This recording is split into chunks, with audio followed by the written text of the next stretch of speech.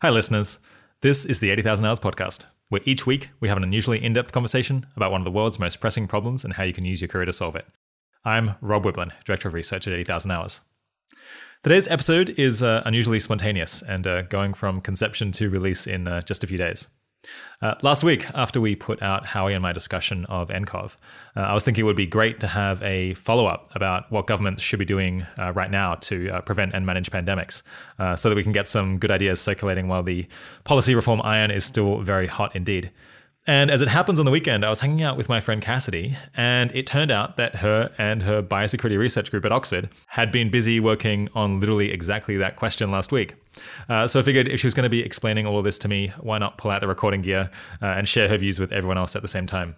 After a brief update on where we're at with nCoV, we then work our way through 12 specific policy ideas, and I try to push Cassidy on each of their pros, cons, and various uncertainties. While these proposals are obviously especially pertinent today, they were probably also good ideas a few years ago, and I expect that they'll look equally sensible in a few years' time as well. All large-scale pandemics have to start with just a few hundred cases, and we might be able to really greatly limit the damage they do if we can get better at early outbreak detection and containment. But to get there, we're going to need both some new science and technology and new ways of organizing people to respond intelligently and really quickly. I didn't emphasize this in the interview nearly as much as I should have, but each one of these approaches that we talk about is not only a policy option available to governments, but also a career option open to some of you listeners. Among others, we discuss several biomedical research projects for scientists, various kinds of policy analysis that economists and others could do, regulatory reforms that security experts could look into, and scenario planning work that really has to be done by people working in medicine. One thing I love about pandemic preparedness as a pressing global problem is that there are just so many sensible ways to get about tackling it, all across government, academia, medicine, business, the military, security studies. The surface area of the problem is just really big. So I'm sure that there's at least one person in the audience who can pick up and run with each of these ideas in their own life and hopefully help move the needle on humanity's safety from contagious diseases. I apologize ahead of time if there's any audio or editing issues with this one. We've put this episode together on a very accelerated timeline, so we can get these proposals out there before nCoV becomes widespread in the US or in Europe. As always, though, if you notice something that we should address or have any other feedback for us, drop Kieran and me an email at podcast@80,000hours.org. Oh, and one thing we forgot to mention in the interview is that Cassidy was just accepted into the Emerging Leaders in Biosecurity Fellowship, which is being run by the Johns Hopkins Center for Health Security. We talked about that back in episode 27 with the center's director, Dr. Tom Inglesby. And if you're interested in working on biosecurity, that program is one of the best ways we know of to advance your career. And so you should definitely think about applying. You can hear the pitch for why it sounds so particularly valuable in that episode with Tom, and we'll stick up links to the program's website in the blog post associated with the episode. Applications for the next round will open this coming November. All right, without further ado, here's Dr. Cassidy Nelson. Today, I'm joined by Cassidy Nelson, a research scholar at Oxford University's Future of Humanity Institute, where her research centers on global catastrophic biological risks and the threats posed by advanced biotechnology. Cassidy is also a PhD student at Oxford, focusing on mathematical modelling of pandemic scenarios. Before moving to the UK, Cassidy studied and practiced medicine in Australia with a focus on hospital and laboratory-based medicine, human biosecurity, and communicable disease public health. And she also happens to be the person that Howie and I turned to listen to our conversation about nCoV before it went out last week to make sure we weren't saying anything too egregiously wrong. Thanks for coming on the podcast, Cassidy. Yeah, cheers. Thanks for having me. So we've ended up doing this episode, and I hope we'll be able to get it out really fast because we were chatting the other day, and you mentioned that you were meeting some people in the UK government to give them advice on how to better control and manage pandemics, I guess with a particular focus on nCoV, which everyone is talking about just now. And I was like, that is perfect because I was just thinking that it would be great to do an episode to draw some attention to hopefully not stupid policy ideas that people might be willing to implement right now while so many people are thinking about what government can do to stop nCoV from getting into their countries. Yeah, no, there's lots of interest in this space at the moment, and there's lots of ideas flying around. So happy to be here talking about a few. Before we get to that, though, how did you end up working on global catastrophic biological risks? My colleagues have told me that 80,000 Hours had something to do with it, but I don't know the details. Yeah, no. So I originally came across 80,000 hours and effective altruism as a movement as well. Back in Australia in 2016, I was 4 years out of medical school, and I was really thinking about which specialty I was going to go into. Was a bit uncertain about which type of career path would be best and have good impact. And I was actually Googling how to have more impact with my career that I came across 80K. And I had years before discovered Peter Singer in some philosophy classes in my undergraduate, actually, and had gotten quite involved in thinking about extreme poverty, thinking about animal rights, but had somehow missed the EA bandwagon. And so in 2016, coming across the 80K website, a lot of the writing on there really resonated with me, really made me realize how much impact I'd have working in clinical medicine, seeing one patient at a time. And that initially led me to public health. And then through some 80K career coaching, led me to think about biosecurity and more consideration of the long-term future, which I'm now very much focused on in my work. I guess someone reading Peter Singer and then Googling how to have more impact with their career. It's kind of the archetypal perfect target audience for 80,000 hours. It's kind of hard to believe that anyone exists in reality doing that rather than just someone on paper as part of our strategy documents. Well, I'm really glad that the resources were available to me at the time. Otherwise, I might have still been a bit lost looking for myself in a medical career. So yeah, I guess you would have seen the articles on like how many lives does a doctor save? That's right. That's one of them that I came across. And then maybe our biosecurity problem profile or something like that. That's right. And then thinking through about how many people could potentially die in a pandemic, as well as really appreciating that even if you have low probability events, the scale of the impact that they'd have, both on near-term considerations as well as the long-term future, really resonated with me and has really shaped my decisions that have led me to be living in the UK today and working in this today. Fortunately, we've got a big update to the biosecurity and pandemic preparedness problem profile coming out in the next few weeks. Well, I guess you never want to say next few weeks, but at least within the next few months. Yeah, no, my colleague Greg Lewis has been working hard on that, so I'm looking forward to seeing that out there and seeing how more people getting interested and involved. Yeah, I'll have something even better for the next doctor who's Googling how to have more impact with my career. Yeah, exactly. All right, so I guess I don't want to spend too much time focusing on nCoV specifically, because hopefully we can think about timeless policy ideas for pandemic preparedness. But before that, is there anything you want to say about like where we stand with nCoV today as of, I guess, Tuesday, 11th of February? Is there anything that's useful to put things in context? Yeah. So I thought the podcast that you and Howie did a week or so ago now was quite good, in that you were able to cover a lot of ground and talk through a lot of the different issues. You also did a really good job of conveying uncertainty, which I really respect. I think a few people in this space, including some people in the US, have not been so good about conveying uncertainty. So what I could say from today is I mean, what we know is that we do have more than 43,000 confirmed cases globally. More than 99% of those being in China. We have more than 1,000 deaths now. It looks like this outbreak is continuing to grow, although the latest case numbers from the last few days seems to have, the growth rate itself seems to be slowing down. Whether that is a true representation of the situation is a bit hard to tell when you have data collection problems where you only really, if you think about the cases as a pyramid, and you're only collecting the very tip of that pyramid, and you don't really know the size of that pyramid going forward, it can be very misleading depending on how you're ascertaining cases. So I think looking at the situation now, it's not. I'll just say outright, I don't think it's a GCBR, or a global catastrophic biological risk. However, I do think it is quite a concerning outbreak in terms of thinking through. Are we prepared for an outbreak of this scale, an outbreak that is already overwhelming resources and response efforts in places like China? And are there things that we could be doing drastically differently that might be able to prepare us for the next one, which might be considerably worse? Yeah, last week, Howie and I think gave a probability of something like 20% of whether we'd be able to contain it, and like ultimately, in the next 6 or 12 months, the pandemic would die out. What do the odds look like now?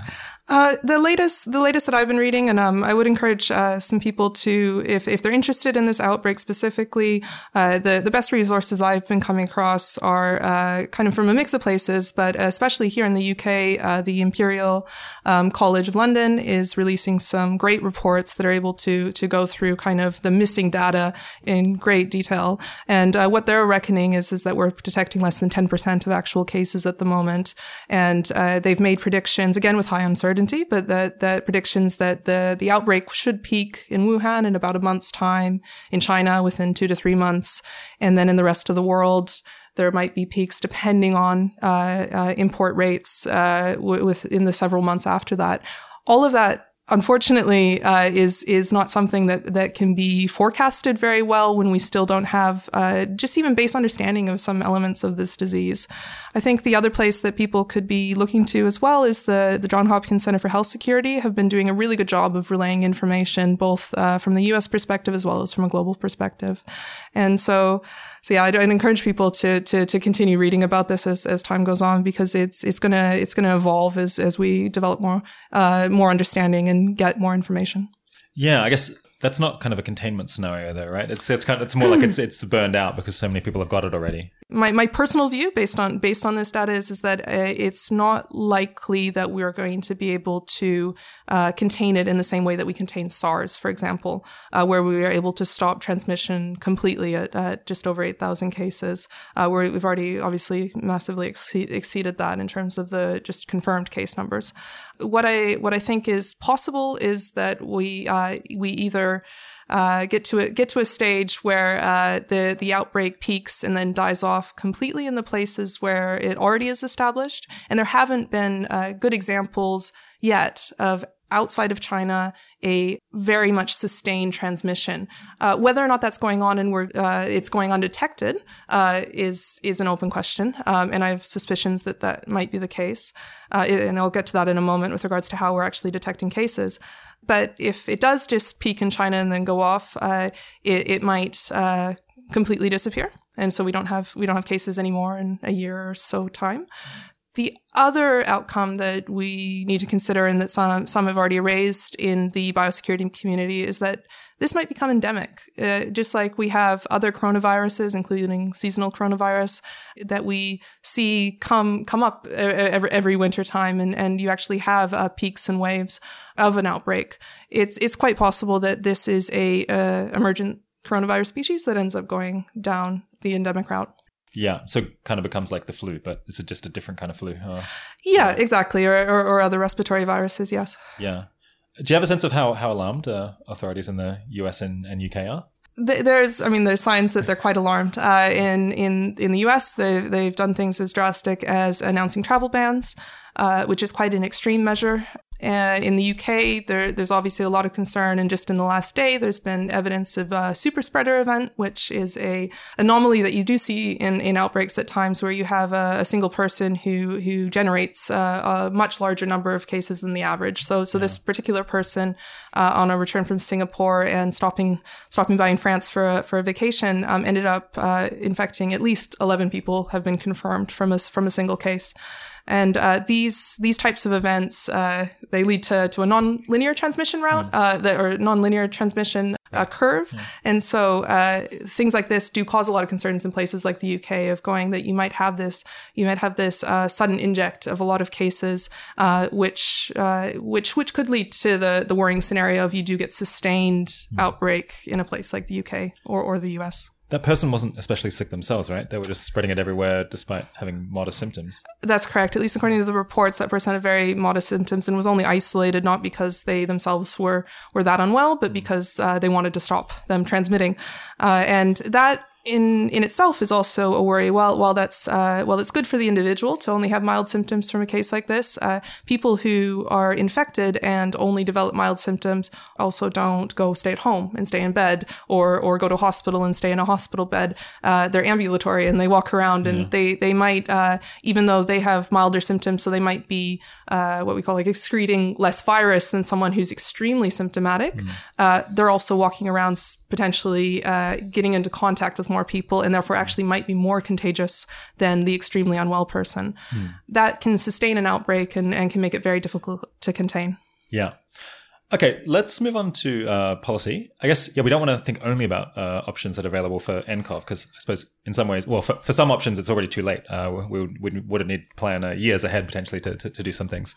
But I guess there is this interesting phenomenon where, every time there's a pandemic, people are very interested to figure out what can we do right now, and I suppose they end up kind of fighting the last fire. Yeah, do you think that there's a problem with each time we try to figure out what can we do about this pandemic right now, and then don't think about what can we do to plan ahead to put in place processes that would be able to stop the next thing? Very much so. I get very worried that as a species in general, that we're quite reactive and we're not very good at being proactive. And events like this really show the need to be proactive, that being able to scramble in the moment to come up with countermeasures, to even be able to come up with a diagnostic test, means that you're always several steps behind where the outbreak is actually at any given moment. So in many ways, we need to be thinking of policy for the next outbreak to be able to plan now for that. However, at the same time, I do think there are things that we can do for outbreaks in the moment, as it were. There can be ways that we can think through with current moments like this, what we could be doing differently. I think in general, with regards to funding and interest as well, that we do really have a focus usually on things that are very temporally relevant. And we've seen this before in 2009 in swine flu, where there was massive amounts of funding going into certain public health measures. The world, in many places, never had a pandemic plan in their national public health system before. Many places like Australia developed a pandemic plan specifically because of 2009 swine flu. However, the follow-up to that years later isn't always there. So people don't necessarily go in and see, once you've injected money and resources into this, what the actual ongoing steps are. Is there ongoing interest, or does interest dry up and you don't actually get the changes that you need, kind of having a self-sustaining mechanism? The other good example of this is in 2001 in anthrax in the United States, that you had a sudden investment in deliberate biological event, which is something I personally very much care about with my work at FHI. And you saw in 2001 a high interest in being able to protect the nation against deliberate biological threats. And you had things like the BioWatch program come out, which took billions of dollars of investment into doing environmental biosurveillance, which was quite revolutionary at the time, but turned out to not be as effective as people would have hoped. And then you had a very much a trailing off of that interest. And that's exactly what we don't need in these situations. When you have events that only occur occasionally and you have interest that waxes and wanes, you will never, ever be prepared properly. And so sustained funding, sustained interest is what we really should learn from something like this. Well, I guess you need policies that are useful in a wide range of scenarios rather than just focusing on something that would narrowly work in a very specific case that you've already seen. I guess I think if you putting in place a policy that only works if they decide to use anthrax, isn't that helpful? Because then, well, one, they can just adapt to that and then use a different thing. But then there's all kinds of different diseases that terrorists might use, and yeah, a policy that's so brittle that it only helps in this one case doesn't seem so good. And that brings me to one of the policy recommendations that I was going to talk through, was this idea that we, as much as it's nice to have a national pandemic plan, like many countries do, like the UK does, like the US does, like Australia does, we need a national pandemic plan. The pandemic influenza plan on its own is just always going to be disease specific. It's not going to account for things, for example, like this novel coronavirus, where we don't have vaccines against it like we do for flu. At least you have a baseline vaccine that you could potentially adapt. We also need to, for events where it's not as common, you need to be able to test systems. If it's not going to happen that often, you need to be able to do things like pandemic tabletop exercises, where you actually trial the system that isn't activated that often because you're not seeing events that often, to be able to actually see where the failures in the system are actually going to be, so you can address them before the real event itself. In your normal research, I guess your focus was, we've been using this term global catastrophic biological risk, which is this jargon for, I guess, the worst case scenarios, basically. So a new disease that doesn't kill 2% of people but kills 50% plus. So it's is a massive threat to humanity. Or I suppose cases where it's been done deliberately as, say, a weapon by a state or something like that, where it's easier to get these kind of worst case scenarios. How much do you think that the policies that would deal with nCoV and other similar pandemics like that kind of overlap with the ones that would help with these GCVRs? It depends. In some ways, they are the same response system that you would be wanting to deploy in a GCBR event versus a normal, quote unquote, pandemic event. In other ways, the kind of responses that you'd need for something truly globally catastrophic require not just a scale up of what the normal system is, but a completely different strategy. So depending on the aspect of the response, but depending on the aspect of how you'd want to prevent such things, they do differ quite a bit. I do think, though, there's wins to think through ways in which the combinations go hand in hand, because I think, especially with regards to policy changes in government, it would be hard to get through legislation and through policy changes in general that only tackle globally catastrophic events and have no relevance to natural pandemics. Yeah. I suppose in as much as you're worried about active use, then you can focus on, well, how do we regulate the technologies and the labs, and what agreements can we have between states to discourage them from producing biological weapons? There's a whole category there that doesn't really carry over to natural pandemics. Then there's also in a case where has a 50% mortality rate and is spreading a lot, you can imagine just the normal healthcare system completely breaking down, and you potentially need to rethink, well, how do we treat this completely? Because you can't just use the normal processes because they're not going to be functioning. No, that's exactly right. It's really beyond just a scale up of what your health system is. Most health systems around the world are functioning at 95% plus capacity on a daily basis. You can't inundate a healthcare system with cases of a new pandemic pathogen and expect it continue to work. So the idea that you can just isolate cases in existing isolation beds in hospitals and hope that you just don't exhaust that system just really doesn't work for global catastrophic risks. So thinking through instead of just exhaustion of systems as they were, alternative routes for which you could get patient care, alternative routes for which you could isolate symptomatic patients so that they're not transmitting the disease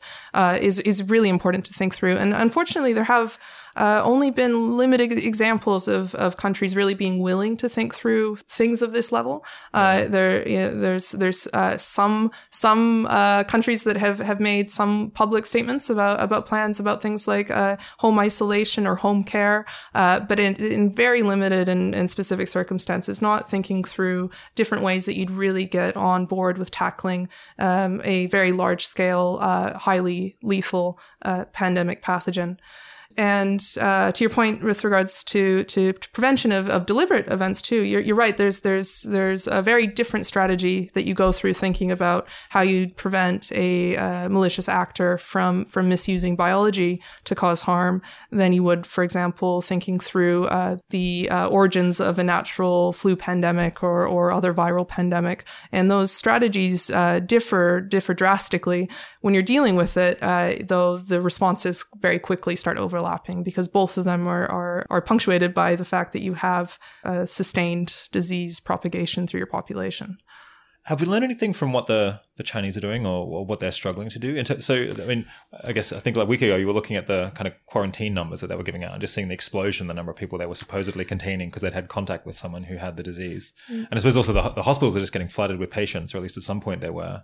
Is there anything we can learn from that about, how do you deal with a sudden explosion in the number of cases you have to deal with? Yeah. So I've been amazed at the response that's happened out of the Chinese government, both with regards, like you were saying, to quarantine, where they were contact tracing on average 11 to 12 persons for each confirmed case, which, as you can imagine, completely exploded very quickly. And they've contact traced more than 400,000 people and put them in medical observation, home quarantine-like setups. We're not entirely sure of all the details of exactly what that home quarantine entails, but just that sheer number that they're at least doing a daily phone call into is just massive on a system and is just not sustainable in the long term. What we've also seen, like you were saying, is the idea in China of being able to actually create an entire hospital in under 10 days, more than 1,000 beds, and being able to have it up and functioning. I don't think you could do that in most Western countries. It would be very difficult to get to those levels, as well as quarantining whole cities. We've never seen a quarantine of this scale before, or stopping human movement of this scale before. all of those, I think, in some ways are encouraging in that China is obviously taking this really seriously and has learned some lessons from SARS. It's a little bit scary in terms of from a personal citizen point of view, I'd imagine, for many people in China. However, I find it even more disturbing, though, is that despite all these measures, the case numbers were not really coming down for quite a few days. Now that they might be coming down, at least according to the confirmed case counts, it isn't terribly reassuring to me, given the ample growing evidence that there's a lot of undetected cases that are already present in Wuhan and outside of Wuhan as well. What this means to me is that it showcases that even in a state like China, that where you could enact these measures, that maybe it's just 19th century public health just doesn't work. The idea of isolating symptomatic cases and quarantining non-symptomatic contacts is just not feasible as a true way to reduce transmission in your population, and that maybe we just need a drastically different approach to how we do public health, how we do outbreak containment, and that we probably need to start considering that soon, especially for a worse pandemic that I worry that we might face this century. Yeah, I guess if the shutting down of travel inside China, and I guess especially around Wuhan, is the first time that's been attempted on that scale, I suppose there'll be tons of epidemiological papers getting published on that, trying to learn from this N=1 of whether it's worked or not. We might not be able to figure it out. I'm sure there's going to be hundreds of papers that come out of this outbreak. Yeah. I guess speaking of travel restrictions, that's one thing that I guess some governments have done. So the US has done that, or they've cut off flights from China to the US. Is that right? They've cut off flights from certain areas of China into the US. They are allowing US citizens back into the US. And the UK hasn't done that. That's correct. Although British Airways has closed off some flights to China, or almost all of them now, I think. Yeah, well, I suppose perhaps the number of people going on tourist trips to China might have declined. That's less interesting, commercial flights there. So that's been super controversial.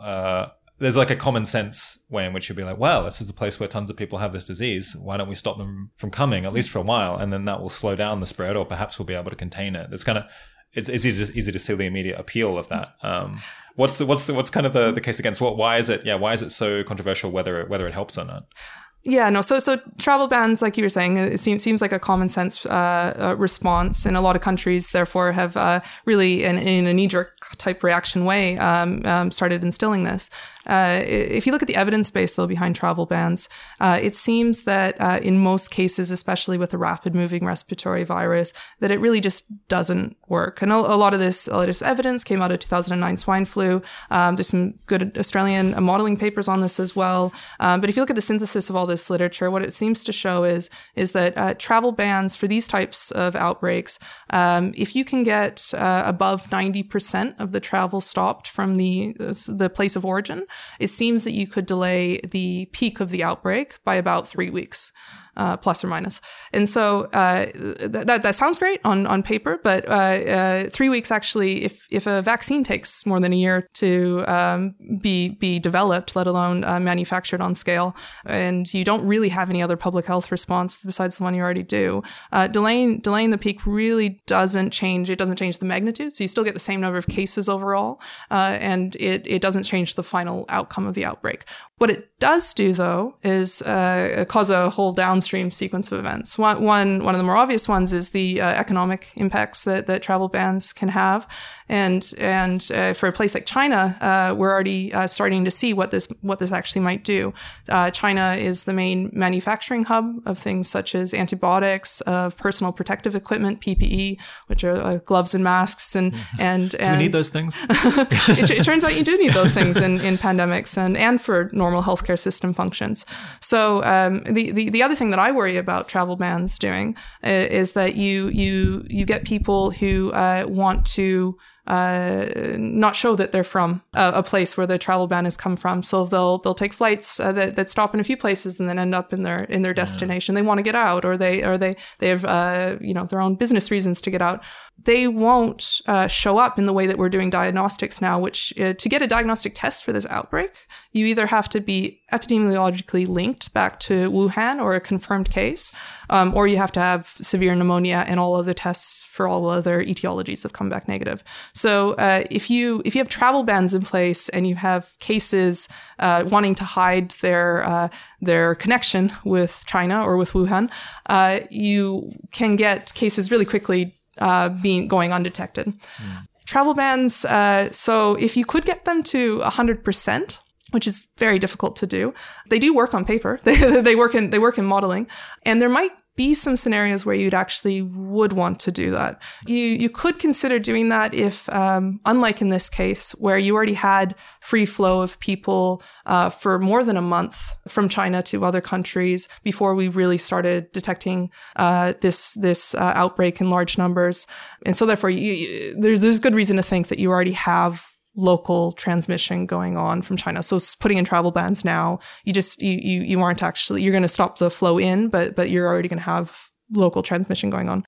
If you have an outbreak, which you think that you haven't had local spread yet, and you can do 100% block. For example, if you're like an island nation and you can stop land border crosses, there's good reason to think that in extreme pandemic scenarios, and there's been some researchers out in New Zealand that have looked at this specifically, that maybe this travel bans are, even with an economic impact that you'll incur, are worth considering. However, so it's just a more nuanced conversation than travel bans as a knee-jerk reaction to every outbreak scenario. Okay, so the case where it looks good is if you're, say, like if you're Fiji, so you can really cut off the people coming in.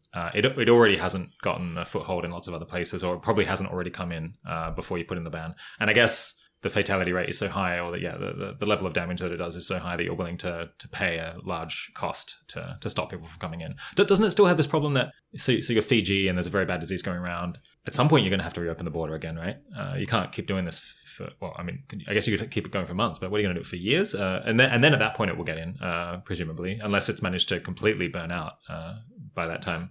So it seems again like you're maybe just delaying it rather than truly preventing it. That's what I worry is that you end up, even if you have been successful and you have stopped those first few cases getting in by doing a travel ban early enough, you are most likely just delaying cases in your country. And that might get you something if your response can be rapidly upscaled in some meaningful type of way. But if it can't, which it seems like most public health responses at the moment really starting today or starting in 3 weeks doesn't make that much difference, you might just be economically hurting yourself with no real gain. There's another more complicated picture to this too about what travel bans actually have on a world stage point of view, is that if you have travel bans against a place like China, and I'm a Southeast Asian country that is very worried that if I suddenly start having a bunch of cases, people make travel bans against me as well, which I don't economically want. I don't have a very good incentive to actually go look for cases. I might actually be disincentivized from actually going. Yeah. So just close your eyes. So and then and you might hope that you don't have cases, but you're not gonna actively go look. And I think there needs to be a massive change to how we think about finding and ascertaining cases that really requires the world not responding in these knee-jerk ways that makes countries really, really bulk back against being truly transparent about their actual caseloads. Okay, so 3 weeks isn't enough to come up with a vaccine. I guess possibly it could be enough to do some early research on which existing antivirals might help a little bit. You get like a bit more evidence in that time. So it's enough time to get a little bit more clarity, perhaps on the fatality rate of the disease. I feel like we have a better idea now than we did a month ago, although we're still super unsure. Yeah, why can't healthcare systems or governments do more to prepare? It seems like is the UK in the UK is the NHS say setting aside beds or figuring out what are they going to do when it gets here, given that it seems like it's likely that at some point it's going to end up going through the UK in a pretty large scale. Not many health systems have beds to set aside. Right. There's not many places in the world where that's a feasible option. I mean, this is the type of planning I'd hope you do before an outbreak hits. But the idea of, do you send people to the GP? And how quickly can you get a test result back? If you send people to hospital and it takes a few days to get a test result back, you might actually just be exposing people to cases. Maybe it's better to keep people at home and do testing at home, so you don't actually have this bringing into a central point where you have vulnerable populations like you do in hospitals or in GP practices that are being exposed. So I think in many ways, it's you don't get that much by delaying for a few weeks. So basically, they're going to end up muddling through with whatever their kind of plan is whenever it arrives. And in reality, so I guess it sounds like in theory, you could do a whole bunch of planning to try to help within those 3 weeks. But the reality is that there's not capacity to even do that. So, yeah. If you have, and so this brings us to some points on quality of data that you could get in the early stages of an outbreak, which unfortunately we haven't seen that well. I mean, China's been arguably a bit more transparent than they were in SARS. They released the genetic sequence, the whole genome of the 2019 nCoV virus fairly early on. But in terms of actual granular data on, for example, onset dates of their cases and the number of tests that they're performing, they're reporting on confirmed cases, but we don't know what the denominator is of that, of how many people they're actually testing. You could get more data if more data was available, but very few countries are willing to share that or allow others to access it. All right, so travel restrictions don't sound so good, but yeah, maybe let's talk about some of the ideas that you would like. All of the incredibly powerful listeners who are in government right now, just waiting to implement good policies to prevent nCoV and future pandemics affecting their countries to implement. Yeah, what's number one on the list?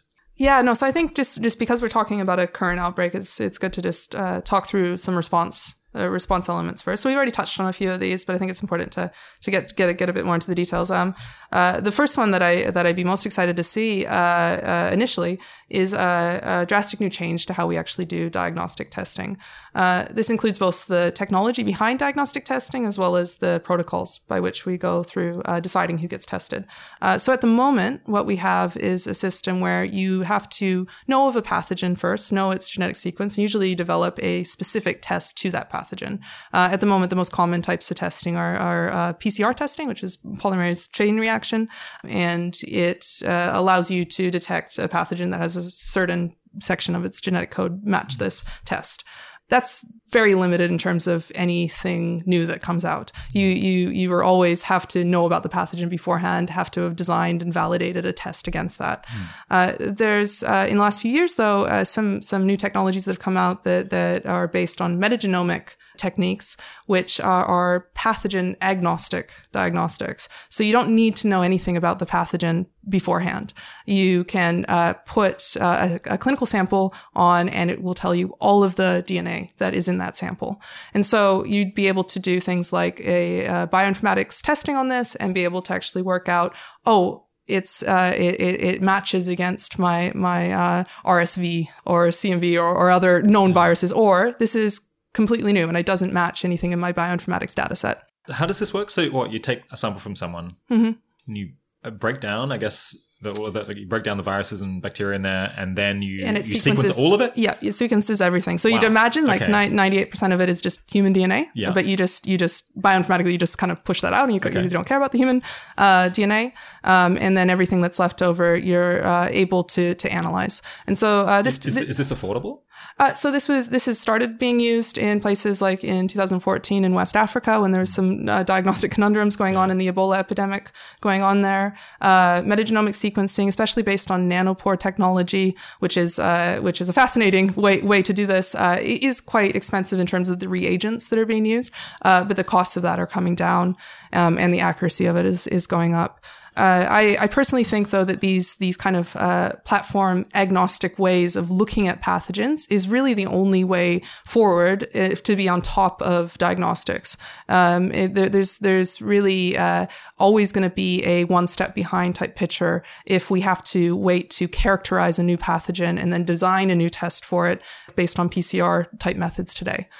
So the idea is we would just make this the normal way of diagnosing people with contagious diseases. So people come into hospital, they've got symptoms, and then you do the sample and then you try to sequence everything. You see all of the viruses that are going through there, and then you can see whether any of them are weird and whether there's a pattern of some new disease showing up, hopefully like really quickly. Yeah. And there's been great studies that have come out looking at fever and return travelers, for example, 60% of them never get a diagnosis, but there's something causing their fever. Yeah. People have gone on using metagenomic techniques and gone in and going, what is the pathogen here? What do we actually have, as well as other diagnostic conundrums. So people have been starting to do this. It hasn't been adopted in wide scale yet, but I'd love to see this adopted and you be able to have this in all healthcare settings. So you could have this in your emergency department. You may first limit it to just severe cases. So if you have a severe case, of a pneumonia or another disease. You don't have any etiology that you've been able to find. You're able to do these types of tests. This would mean that not only would you be able to have a reliable diagnostic from the get-go before an outbreak begins, and then for those first few cases, you might actually be able to, instead of on average, globally, we have about a 20-day lag in between first outbreak cases and detection of an outbreak for new emerging diseases. That's way too long. If you could detect those first handful of cases of a new disease, you're much more likely to be able to contain it. Yeah. Is there a way that this is cheaper? Because it's just like one machine that tests for everything rather than having to have lots of different tests. So it's like you test one thing and then it comes back negative. It's reagent limited though. So the reagents themselves cost money. So what's a reagent? Reagents are the chemicals that are being used to be able to actually chemically process the samples. What's this nanopore thing?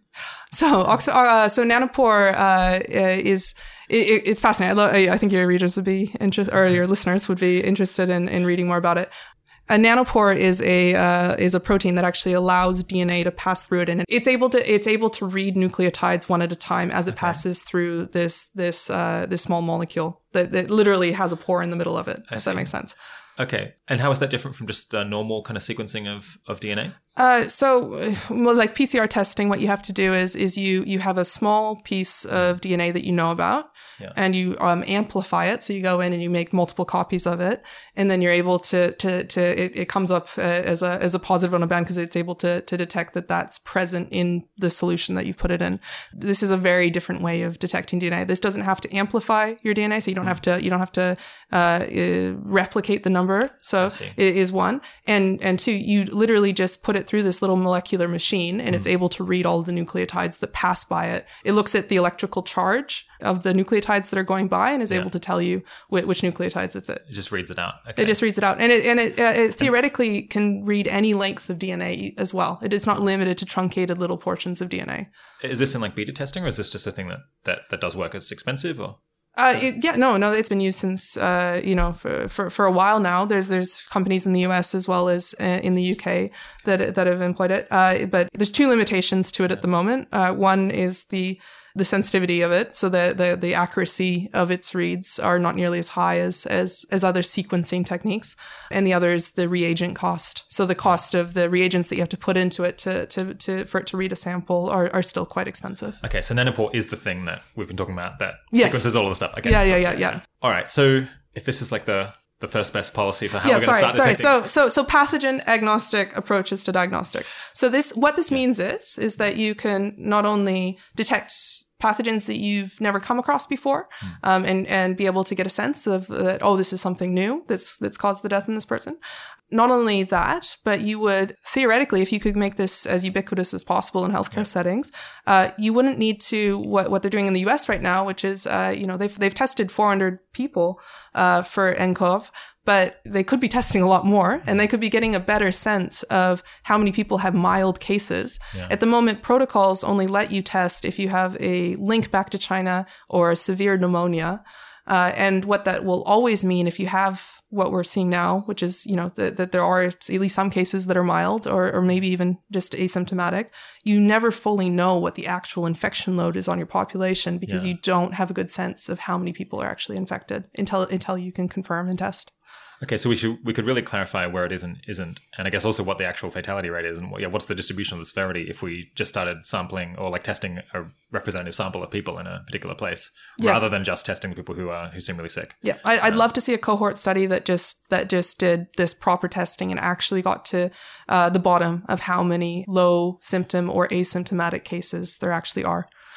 Okay, so we want to get this everywhere, anywhere that a new pandemic could start.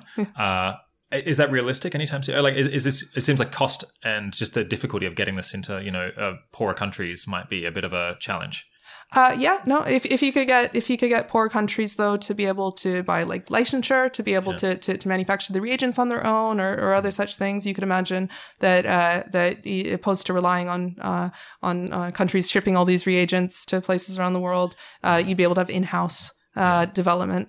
I don't think it's the easiest thing to employ by any means. However, I do think because it would be such a game changer in these early moments of outbreaks, that it would be worth investing in overcoming these challenges. What's the worst part of this idea? What makes you most worried that it isn't as good as it seems? The accuracy. So it's also so like I was saying, the reads that you get are unfortunately not as accurate as you would hope from sequencing. And what this means is that when you bioinformatically analyze your samples, you at the moment need expertise to be able to actually interpret that data. It doesn't. A normal emergency room department doctor, for example, would not be able to interpret the reads that you get off of this at the moment. You need a much more rigorous system to be able to tell you things about the actual data. Is it because you need to take account the possibility of partial matches? Because there's just going to be errors in it, so you can't look for an exact match. You have to be, yeah. It requires expertise and a bit of bioinformatics knowledge to properly actually understand the results coming out of this at the moment. Okay, all right. Pathogen agnostic testing. I love it. No, but we want to get this out everywhere. Yes. What do we actually want the government to do? Invest in this. Invest in being able to figure out ways to make it more feasible to have it ubiquitous in healthcare settings, more accurate reads, and a pathway so that other health systems can also have this type of technology. So we want the government to buy lots of these machines, or to invest in the stock of the companies that make this stuff, or I don't know, to give prizes for them if they meet particular benchmarks. I think more research and development in this area is either through prizes as a way to going about doing this, or thinking through other incentive structures that you could do for development. Yeah. Do you know if these are being developed by academics or by government institutions, or is it mostly mostly companies that are making these? It's mostly companies that I'm aware of. So there's diagnostic companies in the US, and I know of Oxford Nanopore here in the UK. So it's mostly been private companies doing the investment. Okay, so I guess we could pay them to do research, or I suppose you could do for-profit investment, or just promise to buy lots of machines if they reach a particular level. Could be another aspect. Just say, well, the NHS will buy tons of these once they. That would be a very good incentive. Yeah. Okay, I guess, is there any way of promoting this that's not expensive? Is there any way of promoting it on the cheap? I mean, you could have a design price to see how do you make reagents less costly. Okay. So you have private companies, you have academics as well, I know, are quite interested in nanopore technology in general. The other way you can do this is through ARPA-like structures. And as we know, the US DARPA and IARPA programs have been really quite revolutionary in being able to get kind of hard technological problems solved. The UK has also shown a lot of interest in forming their own ARPA. And ARPA is an advanced research projects agency. It's kind of the US government. So it's part of their science and tech, funding. Yeah, that's correct. Yeah. It seems like, the defense people might really love this, because I suppose it was very good for protecting us against natural pandemics, but it also seems like it would be really useful from a kind of biodefense if you wanted to, protect against North Korea or whatever kind of crazy people who might be developing diseases. This seems like the kind of thing that they're really into. Yeah, no, I think it's a win on a lot of fronts. I think it helps you against natural pandemics. It also helps you if we had a accidental or deliberate release of something engineered. If you were able to sequence what you have, if it's a novel pathogen, it gets you far steps ahead. Yeah. All right. Okay. So that's idea one. How many things do we have on the list? Sorry, got to figure 12. out how many. Okay, 12. All right. I'm gonna have to cut down my follow-up questions. But okay, what's number two?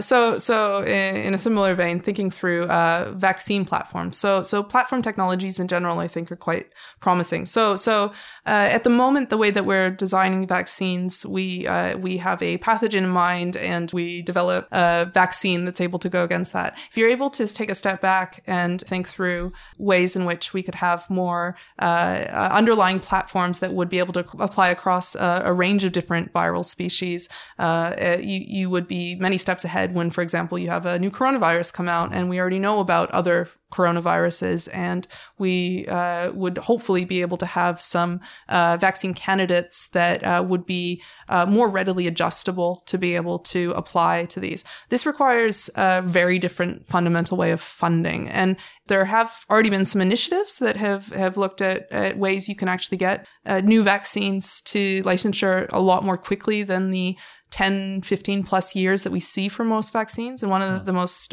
prominent ones at the moment is CEPI, which is the Coalition for Epidemics Preparedness Innovations. They were announced in 2017 and currently have a 16-week target from detection of a new pathogen and a candidate vaccine that they can begin testing. They then have a 30-week target for 1 million doses of that being manufactured, which is well, I have two mindsets about this. One, that's aspirational and has never been done before. Yeah. It's never been done by them or anyone else before. We've never had a vaccine for a novel pathogen released in those types of timeframes. So it's good. At the same time, I also don't think it's fast enough. I think having 1 million doses in 30 weeks after your first few cases, for especially the types of pandemics I worry about, is too long. Okay. So it's both impossible and insufficient. Yes.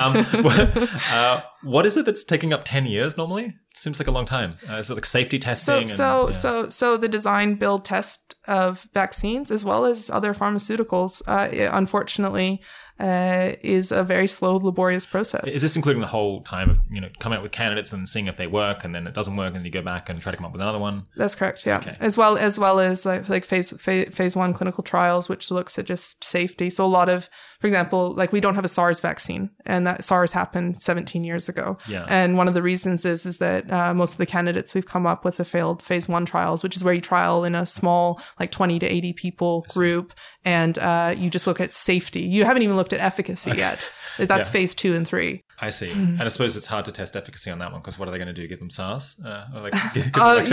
It's hard to test efficacy, but if you fail safety in the first place, you also don't really. If you cause a liver failure in someone, it's you don't really move on to.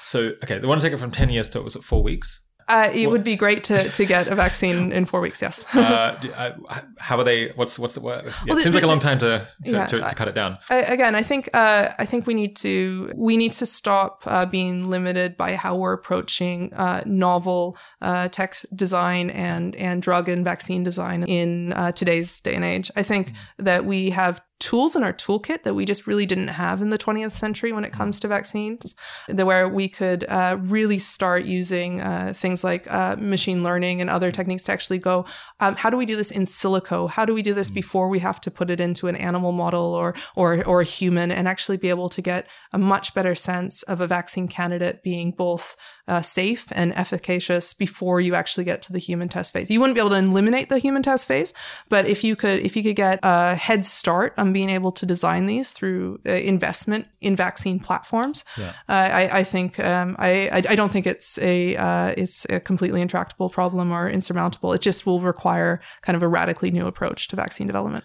So by vaccine platform, do you mean like some approach from going from a pathogen to a vaccine that hopefully isn't so specific to a given pathogen? Something that's more a generic way of producing an immune reaction, or of anticipating what vaccines to make, and then I guess maybe to scale them up much more quickly as well, the manufacturing? Yes, that is exactly right. So people have talked about this from a universal flu vaccine point of view, which we haven't been able to do quite yet, but there's some promising avenues down that. What's a universal flu vaccine? Is that just like one shot that then protects you from all flus, or? It's the idea of being able to either have a vaccine that protects you against all different flus, and flu mutates quite quickly as an RNA virus, and it is able to, as most of us know, each vaccine that you might get each year, it doesn't protect you the following year because the virus has changed too much. So a universal flu vaccine would be able to protect you either ongoingly, or it would be a platform in which you could develop multiple doses for. All right, I love it. Okay, so we're going to make vaccines faster. Are there any particular groups that need funding here, or any particular research projects or businesses? I'm encouraged by CEPI's role. I think this is they've run into problems with regards to they chose 4 diseases to begin with, and they chose them because there's not good economic incentive for these diseases to have vaccines developed against. And that's because there's just no guarantee that they're actually going to lead to sustained outbreaks outbreaks, and therefore companies that are making vaccines don't have an incentive to kind of roll the ball and risk pouring $1 billion+ that it takes to develop a vaccine into something where they never get it sold. They're worried about the possibility that there won't be a terrible pandemic. Yes. So is there a problem where if they come up with a vaccine that's really good, then spot vaccination would be able to control the pandemic really quickly, and so they wouldn't be able to sell enough doses of the thing because they stopped it from spreading. Yeah, no, I mean that's a conundrum of a lot of cures, I guess, that you'd have for any pharmaceutical or vaccine that you'd be developing as a company. Okay. Is there anything more to say on this? I guess, what's the biggest weakness? I suppose it just sounds technically ambitious, is the thing. It's very technically ambitious, but I'm optimistic about us being a bit more ambitious with this. I think in general that we really won't be making much headway unless we start getting a bit ambitious with these types of projects. We manufacture vaccines. What is it, in like eggs, or don't we have some really primitive way of actually developing? That's correct. So the main way, especially with flu vaccines, there's a few different ways, but the mainstay is that you are reliant on chicken eggs, in which you inject an antigen that's able to make the response against, and then you're able to then extract that from the egg and use it as a vaccine. It's useful because it works, but it's also limited by things such as egg supply, which we've seen actually in some vaccine manufacturing problems. I was involved in that when I was working in communicable disease in Australia with flu vaccine. So there's different ways that you can think about how you could do this where you don't need eggs, or you can use it in some other type of vat type way. I guess naively it seems to me that we want something like I suppose we have yeast that makes insulin, so we want to get some little microorganism that can just like churn out. We'll chuck in the DNA for the whatever antigen of the virus that we want to get the immune reaction to, and then just get it to churn out that stuff in great quantities. Is that one vision? That would be a great research project that I'd love someone to solve, because it is a hard problem, but I don't think there's any biological reason why it's not solvable. Okay, all right. Let's move on. What's idea 3? So idea 3 is in a similar vein, and it's thinking through broad spectrum therapeutics. So not only do we want to be able to diagnose disease and prevent it with vaccines, but being able to treat the unwell with effective therapeutics can be quite difficult in outbreaks. And we've seen that with this outbreak at the moment. It's especially hard for viral diseases, in which we have very few broad spectrum antivirals available that are effective. I think, again, it's ambitious, but thinking through ways that we could incentivize development into broad spectrum therapeutics where you could have candidate treatments that are potentially able to work against certain pathogens. And we've had 2 that have actually appeared in this outbreak that seem to have some efficacy. However, I think we just mostly got lucky with that. I think if we had a truly novel pathogen outbreak, like from a completely new viral family, for example, that we'd be very, very, very hard pressed to have any therapeutics that actually work. Yeah, so this is something like having antivirals that are like antibiotics. So I guess we developed antibiotics that for almost any bacteria, we have some antibiotic that kills it, I guess at least until they develop resistance. Is there some reason why technically we haven't been able to come up with broad spectrum antivirals in the way that we've come up with broad spectrum antibiotics? Yeah, so there's a few reasons that viruses are just notoriously harder to develop pharmaceuticals against than antibiotics.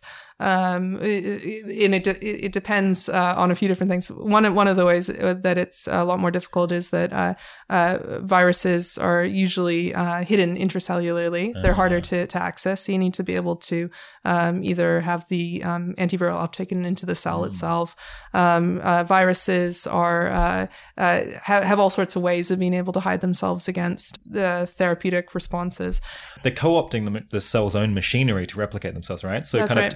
Attacking the things that they're doing is kind of attacking the human cell itself, right? So you get big side effects. Yes, yeah. And a lot of disease actually can come down to our own immune systems trying to clear infections, but ending up causing more tissue damage than the actual damage from the culprit pathogen itself.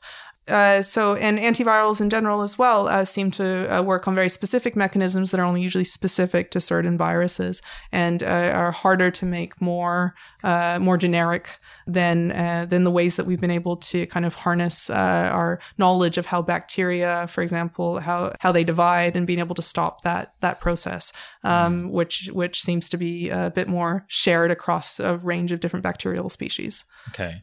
So for a broad spectrum antiviral, I guess we need to target some very fundamental common element that most viruses have or that most pathogens have. So it seems like antivirals and antibiotics, they're kind of like things that have a particular shape that kind of lock onto some part of some process that and then like inhibit it and make it hard for it to go about its business. Is that's basically what's going on? I'm trying to come up with something that's just the right shape, like the right key for the right lock to mess with that, but nothing else. A lot of it comes down to keys and locks. I studied biology in high school too. But there's other ways you can think about. You can think about the ways that you can help our own immune system clearing infections as well too. If you might, if you can just put a little homing beacon on a viral particle so that your own immune system comes around and scoops it up. It's straightforward. Again, the solutions to these are not readily available because they are hard problems. But again, I think we need to be thinking outside of the box, and we need to instead of the current approach where we have specific pathogen and then have specific treatment developed for it, it's these kind of more ambitious projects that are actually going to make a difference in novel pathogen outbreaks. Yeah. Is this something that has already got a lot of attention? I guess, yeah, I'm interested actually to ask that for all of the three things that we talked about so far. Are these things where people have been banging their head against a wall for a long time? They've all been talked about in the literature to some degree. They've been pursued to some degree by places like the WHO and the U.S. government's NIH and others. To the degree that they're pursued versus disease-specific treatments, though, I think that they're more neglected. And so I think that if you change the portfolio where you went, no, these are really priority areas that, yes, they're a lot harder to solve than single disease therapeutics, vaccines, or diagnostics, but they could make a massive difference for such a large range that they're worth it. I do think there are ways that you could have traction. So all of these three suggestions, that they all have this character of not being focused on one particular disease. So yes. It's like we'll have like generic screening for new pathogens, and we'll have generic ways of developing vaccines faster. It's like the methodology for making and scaling up vaccines, and then the methodology for an antiviral that doesn't target any one thing in particular. It's just targeting everything. Is there a reason why that stuff doesn't get funded as much? Maybe is it like harder to draw attention to just like the idea of improving vaccine technology as a whole rather than a vaccine for a specific disease? In my experience, we, like I was saying before, I think we have been mostly reactive and not proactive. So we very much have honed in on disease threats that are emerging and that we are faced with. We're not, until probably recently, really thinking through what we'd call like disease X scenarios, which is not a specific disease, but the idea that something new that's emerged might be a massive threat to the human species. Yeah. And so I really think this type of conceptualization is fairly new to most circles. It's just very much a different way of looking at a problem. It looks a lot harder. It's not how like a typical doctor thinks about it. I guess they think about particular pathologies, particular conditions, not about medical technology as a whole. Exactly. Yeah. It's harder to think in this broad term way, and it's messier a lot quicker as well too. But I think it's important. And I do think it's not something that we should throw our hands in the air at because it's so difficult. Okay, so this stuff doesn't fit quite as neatly into typical funding and I guess career progression perhaps. And I suppose also people just aren't appreciating the size of the prize here, or just how important it is to have these generic technologies that can tackle new pathogens. But because we haven't yet had a pandemic that kills half of people, it's not quite in the forefront of people's minds how bad things could get. I really think that we, in general, have been, I mean, recent events may have changed this for some people, but in general, we're kind of complacent when it comes to thinking about infectious diseases. Those don't really, especially in the Western world, seem to affect us that much on a daily basis. And we don't realize how vulnerable we are as a population to viruses that are even emerging from nature, let alone engineered ones that could be potentially much worse. Okay, and I guess the biggest weakness of the broad spectrum antiviral is just that, again, technically it's really hard. I don't want to downplay that at all. It is technically very difficult. However, I do think there's at least some momentum that we could get there, and we'd at least have some candidates that could maybe be adjusted in those 4-week period that you could then tail to a new virus. Nice. All right. Idea 4. Yeah. So we touched on this again before, but I think it's an important one. Thinking through, instead of having each nation having a pandemic influenza plan, having a pandemic plan. And so the way I'd conceptualize this is that we'd have a plan that's both pathogen agnostic again. So it's generic enough that you could tailor it to any pathogen outbreak. And then it's adaptable too, depending on different factors of what you're actually facing in that outbreak, the transmissibility, the R naught, the mode of transmission, as well as things like how fast moving it is, what the incubation period's like. I think that this is harder for countries to do, and that's why they haven't for the most part developed a generic pandemic plan. However, I think we're seeing now that you can't really just take your influenza plan and then import it on top of nCoV or other things. Well, why is that? Why can't you import it over? Yeah. Because influenza is not just a different disease, but we already have different countermeasures available for it that we just really don't have for nCoV.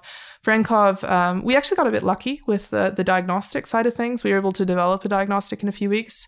But that's mostly because it was so similar to SARS that the PCR test, if you actually look at the laboratory testing for it, its positive case control is actually SARS. And so it's so genetically similar, especially in the region where you're doing the PCR testing. So the genetic region that we're actually doing the testing on is so similar that it only took a little bit of tweaking to make this diagnostic test. For novel pathogens that aren't from a viral family we've come across before, you would actually struggle for quite a bit longer. We didn't have a SARS test, for example, for 9 months actually to get to the point, and that was well after the outbreak was over.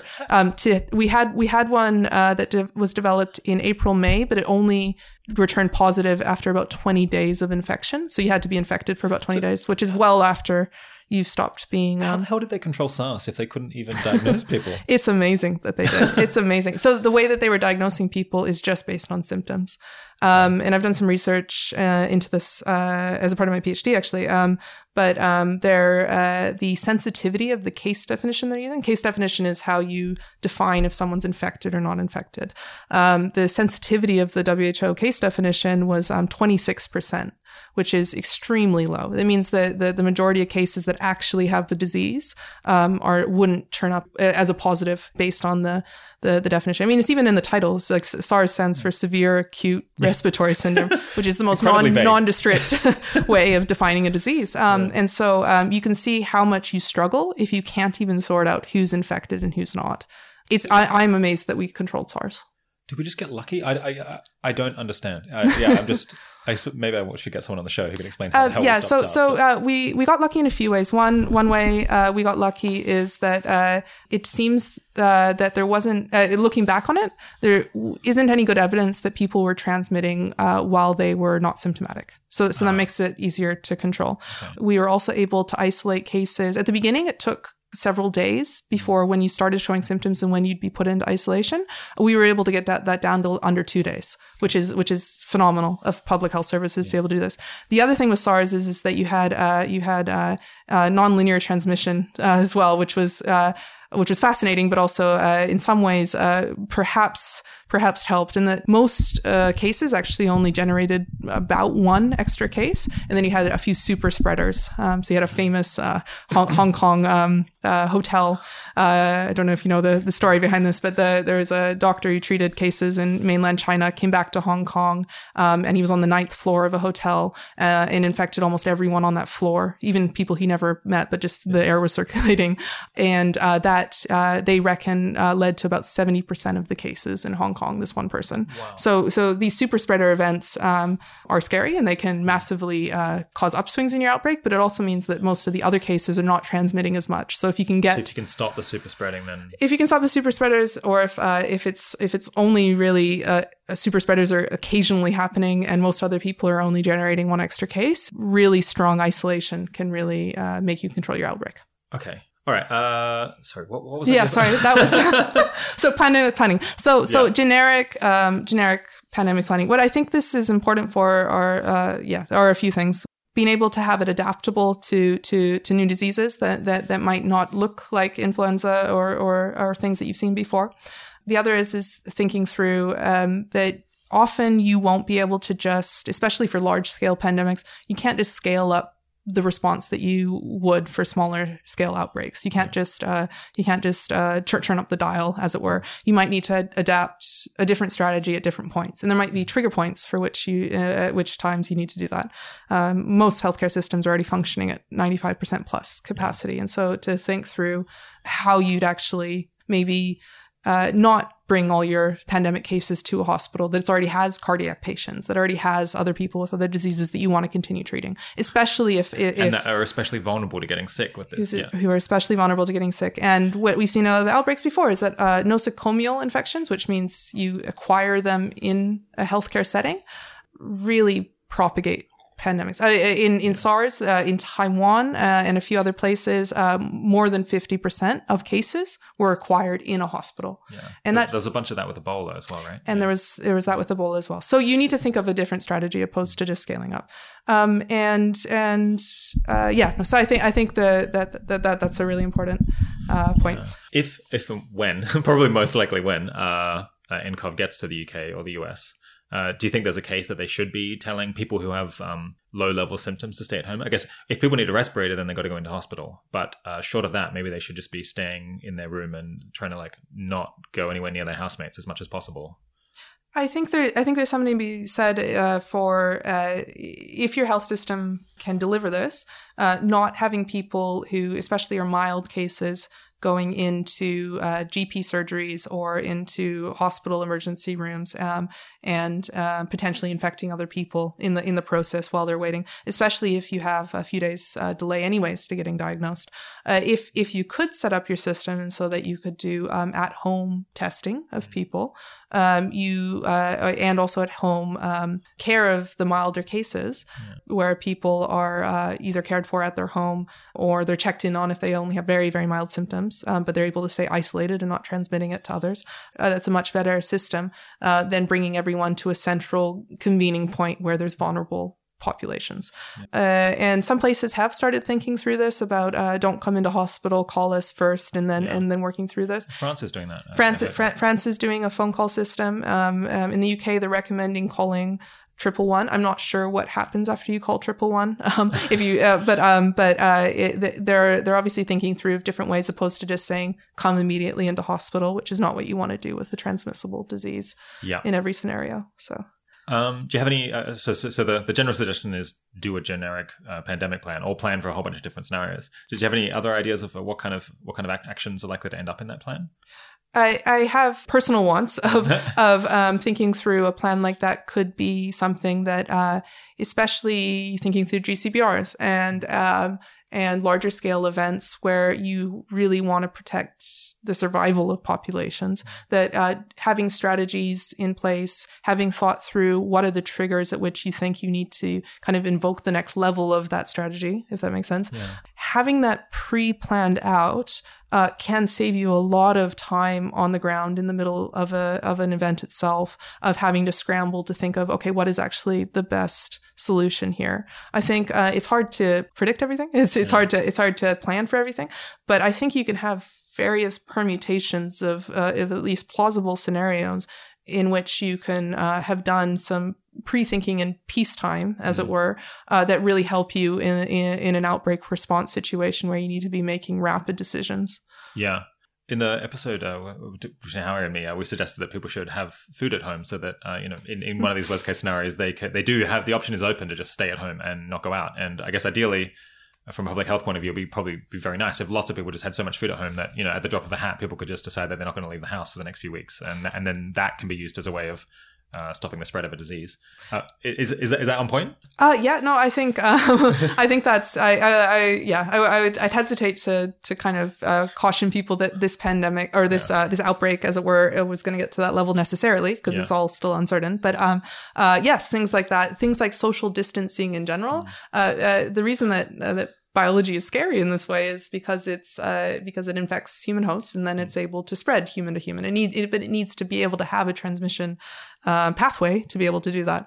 You distancing yourself in a larger scale outbreak is one of the best ways to protect yourself. So if you have resources at home, that's quite good. That brings to another point in a pandemic plan of something that you'd really want, which is if you had a large enough outbreak, things such as long supply chains can get really affected. That's both for food, especially in places where food production is not at the levels needed to sustain a population. It's also for essential items such as your antibiotics, essential medicines, respirators, and personal protective equipment, PPE.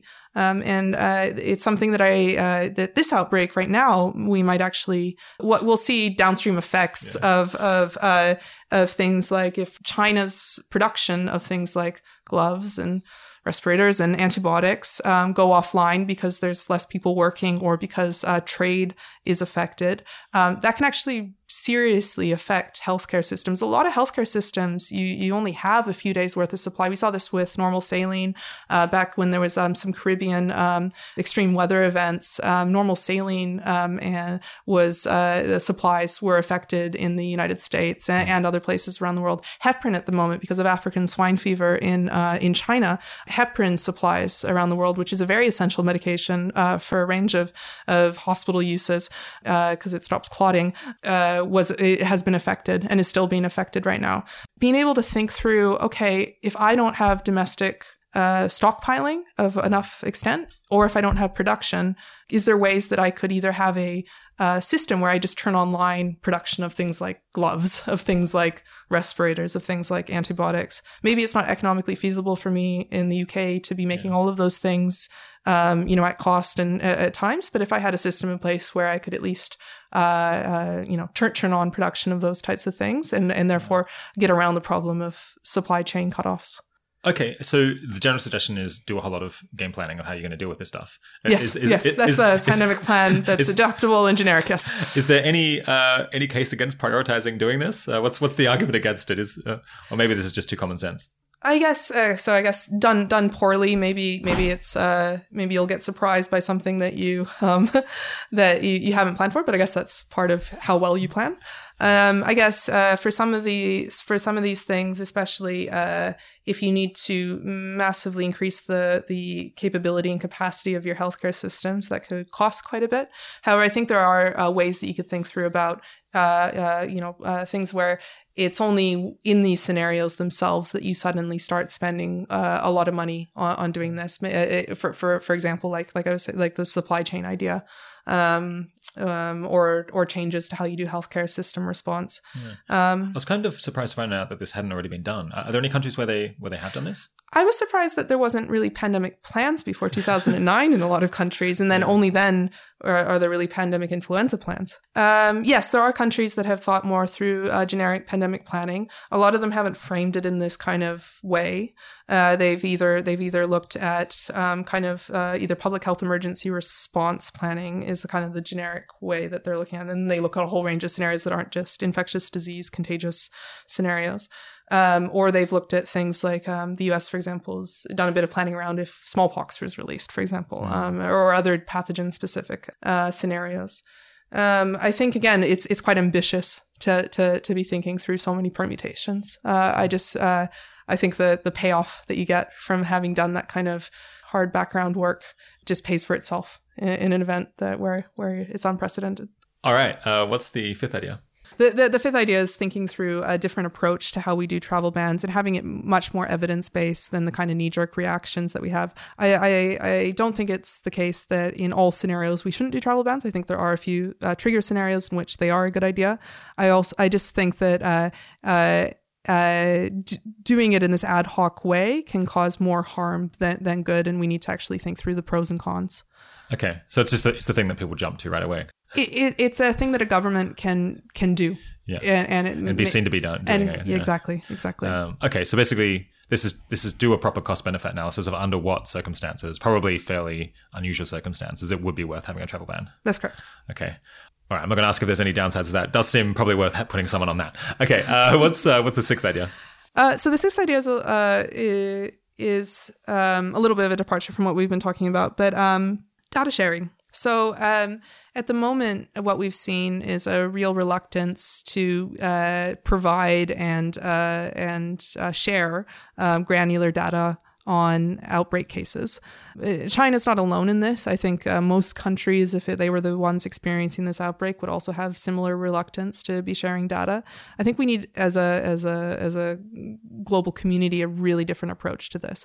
At the moment, we have what the WHO is relying on, which is the International Health Regulations, which are last updated in 2005, which showcases internationally the absolute maximum countries need to do when it comes to things such as public health response and support of other member states and data sharing. And there are requirements under the International Health Regulations to share certain data with the WHO. And then the WHO is able to share what member states agree to out of that.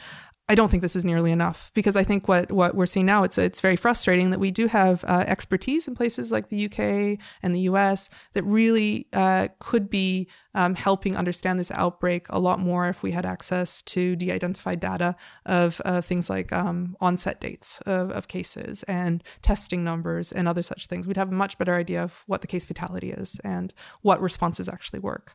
And so I think this is more of a kind of a international relations type problem, which is not my area of expertise. But there's a lot to be gained for if we actually established in peacetime ways to share public health data rapidly in fast moving outbreaks. Why are countries so reluctant to release this information? I mean, it seems like China's already getting slammed. Like, how much worse can it be if they release, more data on the specific cases? I think China's a cagey country in general, but I guess it sounded like you were suggesting that other countries might do the same thing. I think countries would fear backlash. They'd fear backlash about either it would be it's politically sensitive for some of these things. It can be politically embarrassing for other countries to realize if they were too slow to act at certain stages, or they had problems with instigating certain parts of their response. Having too many cases looks bad, and they might rightfully fear things like travel bans or effects on their economy or trade. Yeah, because it seems like they're not especially careful about like which they are, being very strategic about what they share and what they don't. It seems like in many cases it's just like there's not that much damage to. But I mean, there have been a bunch of papers that I've seen that have descriptions of 100 different cases of people who had it, and like how long did it take, did they recover, what symptoms did they have. So there is some information sharing. It's just it's not everything that we'd want. And there are Chinese authors and international authors on a lot of those papers, and it's much better than what we saw, for example, in SARS or in MERS as well too, which also had problems around data sharing in the Middle East. However, it seems that no countries really kind of led the way with going, no, we want this, we need this, and we ourselves are willing to give up our data. I think you'd have problems with most countries actually wanting to really be as transparent as possible with this type of data. Is there any way of having international, multilateral or bilateral treaties that make it like more mandatory with punishments for not following up? Well, that's what the International Health Regulations mandates, at least in member states. But it's not a mandate to release publicly. It's a mandate to share with WHO and other member states. And then they can't pass it on necessarily. It's specified in there what the absolute maximum is that can be passed on. Okay. Yeah. So what can be? I guess it's convincing countries to do the follow through on this, to actually follow those regulations, or do we need to change the international health regulations so that there are there's more punishment for not following them? Or did you have any idea? I suppose this is the international relations aspect. That's a bit out of your bailiwick. I mean, it gets politically sensitive for all sorts of reasons. I do think though that if, as a global community, we just decided that information sharing of outbreak data is just too important to really fall by the wayside, that we really want to make it mandatory in ways that's transparent, not just as a reporting mechanism to the WHO, but as a transparency mechanism to the rest of the world. I do think that it could be hard. It could be quite hard to do this, but that we could make headway. I know that you can have kind of a pre-commitment thing where it's kind of any government in the moment doesn't want to share this data, but if they've put in place processes that just inexorably go about the process of sharing all of this information, and it's difficult to stop, because, say, the law says that the government can't prevent the data from being released, so they'd have to go to Parliament and change the legislation and do all these other things. Whether no one's going to want to do it in the moment, but if you don't know if you're the government that's going to have to release this information, maybe you're willing to pre-commit future governments to do it because it seems like a good idea. Is there? I mean, yeah, that sounds good to me. It would be nice to see. We see this in as well. For example, another area that I've been involved in is the Biological Weapons Convention, and there's confidence building measures that countries report every year. Unfortunately, only about 40% of these countries report them on time, and very few actually report them publicly. It's voluntary if you make them public or not. The ones that do, though, like the US and like the UK, I think could showcase that we can actually do this. We can actually show that we're committed to this, and that we're, and you could do something similar here with regards to public health outbreak data. You just need to get some momentum going on this, and then make it an international norm that public health emergencies step beyond these kind of political considerations. Can we pay countries to share their data? So as an economist, we're just like show them the money. Yeah. Can you think of any ways that data sharing arrangements could backfire? That maybe it's good for countries to not share their information? Well, I mean, there's selfish reasons to not share your data, like I was saying about travel bans before. If countries sometimes are transparent about their number of cases, they rightfully have a concern that there's going to be restriction of travel and trade against them, and so the incentives aren't really always in the favor of sharing. The other thing I've thought about before with regards to this is pathogen sharing, which I do feel it has nuances that could be quite risky as well too, but on net quite useful. And this is it's good to share genetic data on new viruses and bacteria that are causing outbreaks. However, sharing live pathogen itself is what you really actually need to be able to develop things like vaccines. And so instead of like what we did in this outbreak, which is waiting for cases to appear in your country, like places like in Australia. So Cicero in Australia was able to take clinical samples from an Australian patient and culture the nCoV virus and grow it en masse so that they can now lead for the CEPI response, the vaccine manufacturing. If you didn't have an Australian case, though, and you only have genetic data, it's quite hard to just boot up a virus from scratch. It's also quite, from a kind of risk point of view, I get a bit worried about viral design. But being able to have rapid sharing of pathogens, so you can actually have your countermeasures getting developed a lot quicker. I feel like there's massive strides we could be making in terms of ways we could be approaching this in the world. Okay. I suppose this is a nice one that doesn't cost anything in the budget, committing to sharing the data. What's the next idea? Okay, so now we're moving on to prevention. So this is now thinking outside of this outbreak, which we already kind of have been, but thinking before you're in an outbreak scenario, what are things that you can do to actually prevent one from occurring? And I get very excited about preventing these types of events from happening. I think it's much worse to be scrambling and responding, even if you have the best response possible. It's always better to be in the world in which you prevented it in the first place. And so one of the first ideas, which I think could be something that's quite feasible in the next decade or so, is environmental biosurveillance. So this is the idea that you could actually do widespread environmental sampling and be able to detect new pathogens before outbreaks actually occur. This can occur in a few different places and in a few different ways. And it comes back to, in many ways, the metagenomic sequencing that we were talking about before. But the idea that you could go out and take samples in environments, especially things like, taking air samples in places like airports and going out and sampling wildlife that comes into contact with humans and being able to detect new viruses, new bacteria that have a potential of causing a pandemic in our species before you have your first few number of cases.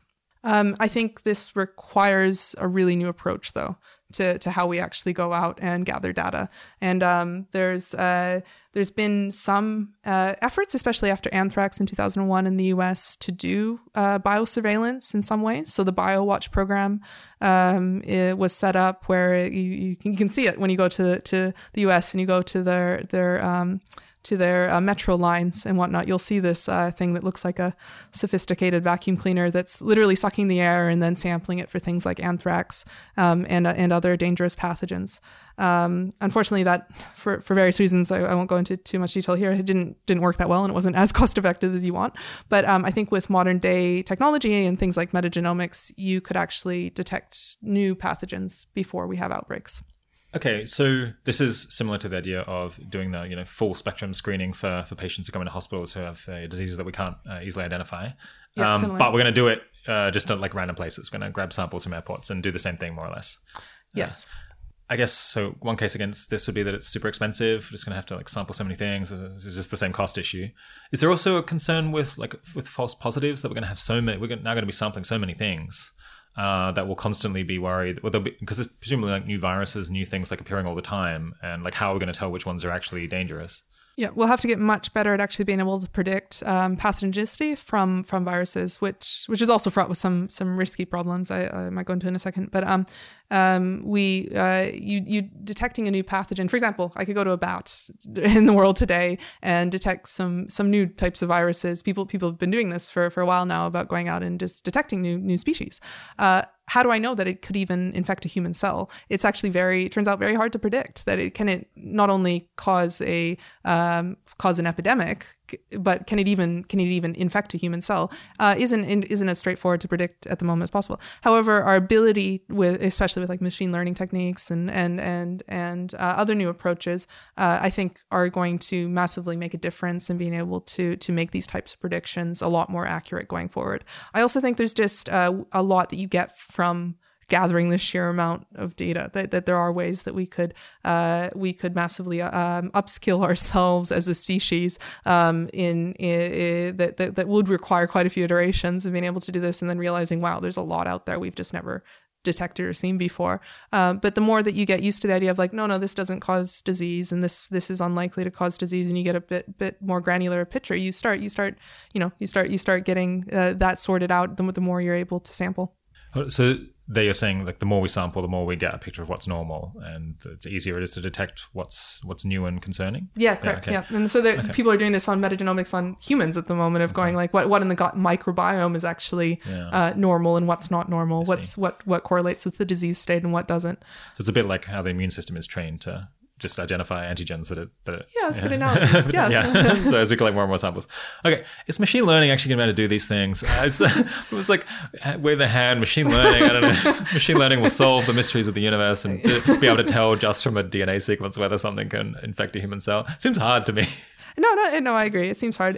What you really need is to have like a really good in silico representation of what a human cell is actually like. Well, obviously. What does that mean?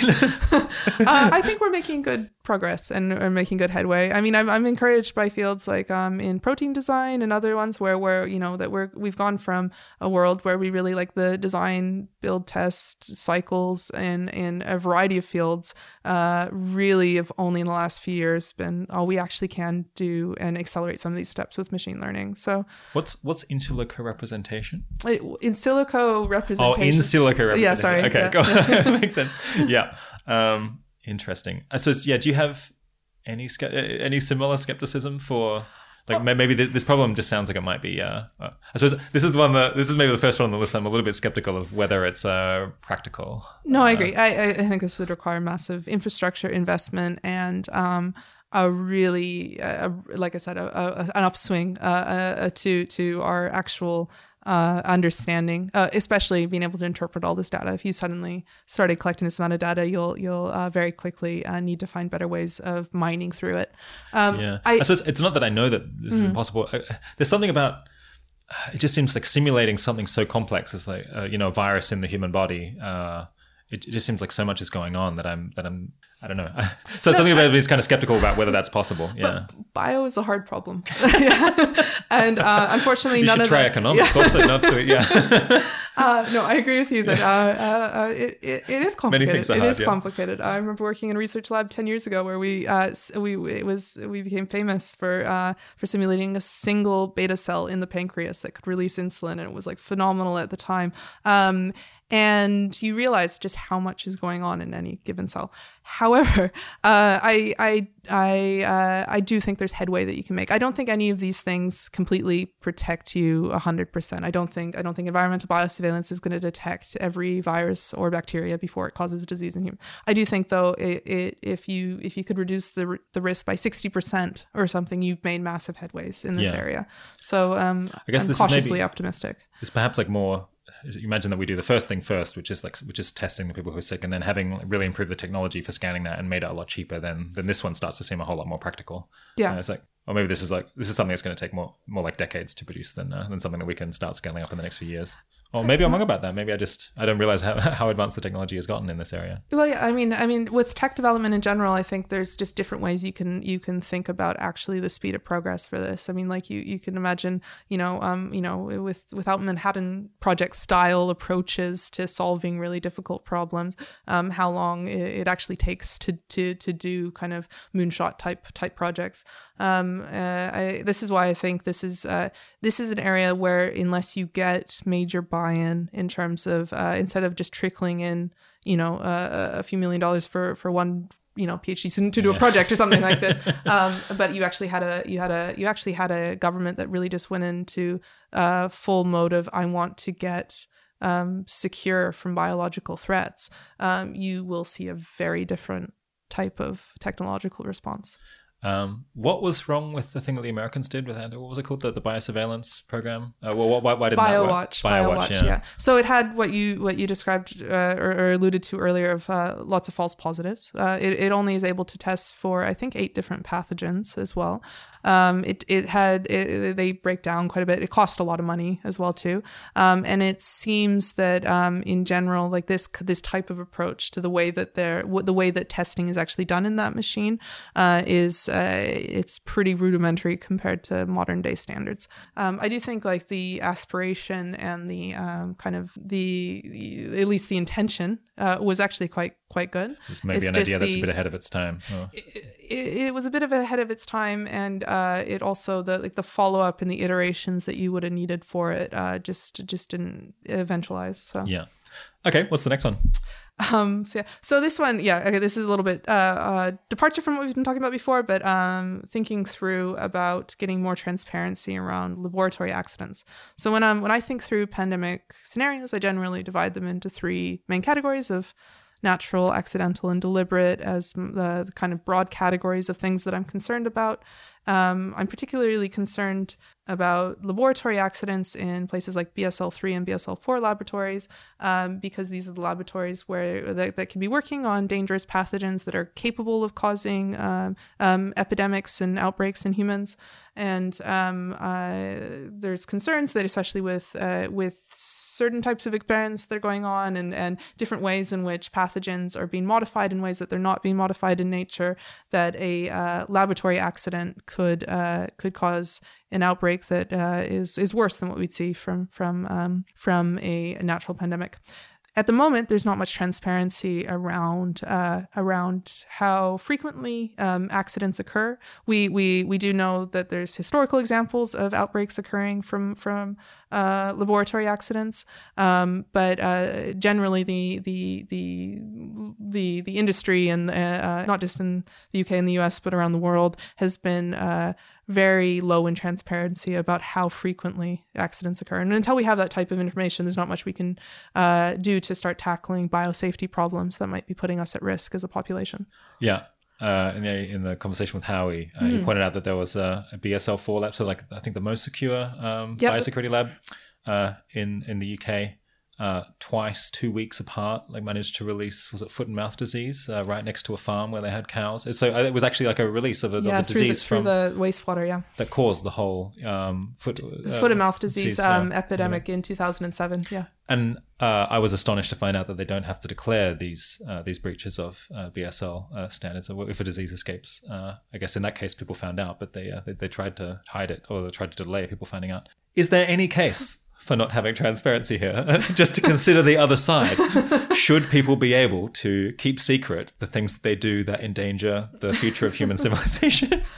No, I can't think of any good reason. Yeah, no. Is this expensive to post the PDF online of the thing that you did? It's embarrassing. It's embarrassing to have needles stick in. I guess I don't think this is a good reason, but you could imagine, laboratories might start worrying that they actually might be liable for causing outbreaks, and this is something that many haven't considered about how the liability that they'd actually have if they caused a sustained outbreak.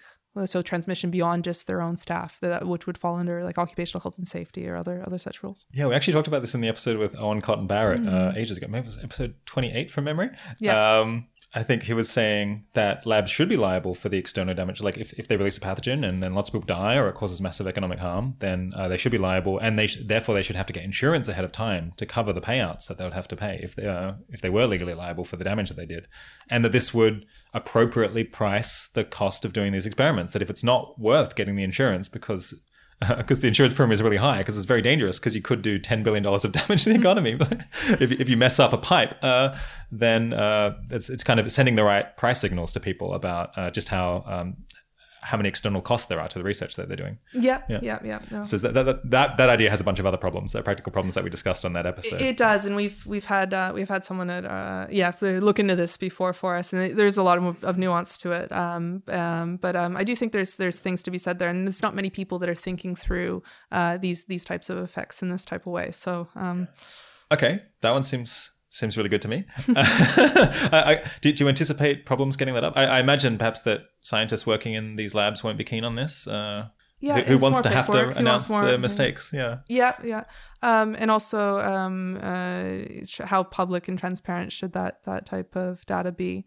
And also, I guess another point against it, again, the human behavior element of if you have to report, does that discourage reporting? How do you get incentive structures? And I've talked with biosafety officers in U.S. laboratories before about this, about how the culture of labs actually can be affected depending on how you instigate these rules. Yeah. So there is this problem that if you tell anyone, then you have to tell everyone. Does mean that it creates an awfully strong incentive to tell no one at all, to keep it secret completely.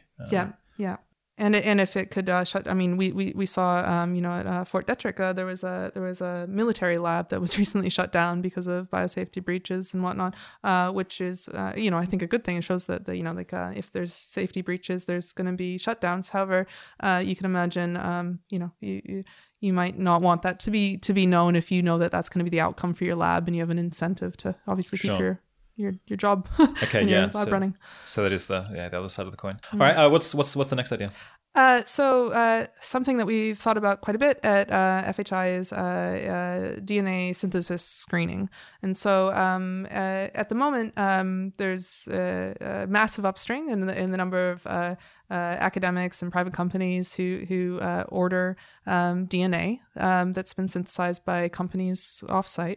And at the moment, there's no country that legally requires that DNA to be screened for dangerous pathogen sequences, for example. There's quite a few companies that have signed up for screening on their own accord, and there's been international consortiums brought together to go, it's actually really important to screen your orders. However, there's no legal mandates in which to do this. This really came to light after, in 2006, actually, a UK Guardian newspaper, some of the journalists there decided to order a 78 base pair sequence of smallpox to a residential London address. And 78 base pairs is not enough to be a danger to the public, so the public wasn't at risk. But they wrote up this expose about how really they shouldn't have been able to do this, that they shouldn't have been able to just mail order a sequence of smallpox to a residential address. Should have been flagged somewhere. Should have been flagged somewhere. And so, so there's been international momentum at being able to get screening up. Some companies have voluntarily signed up for this.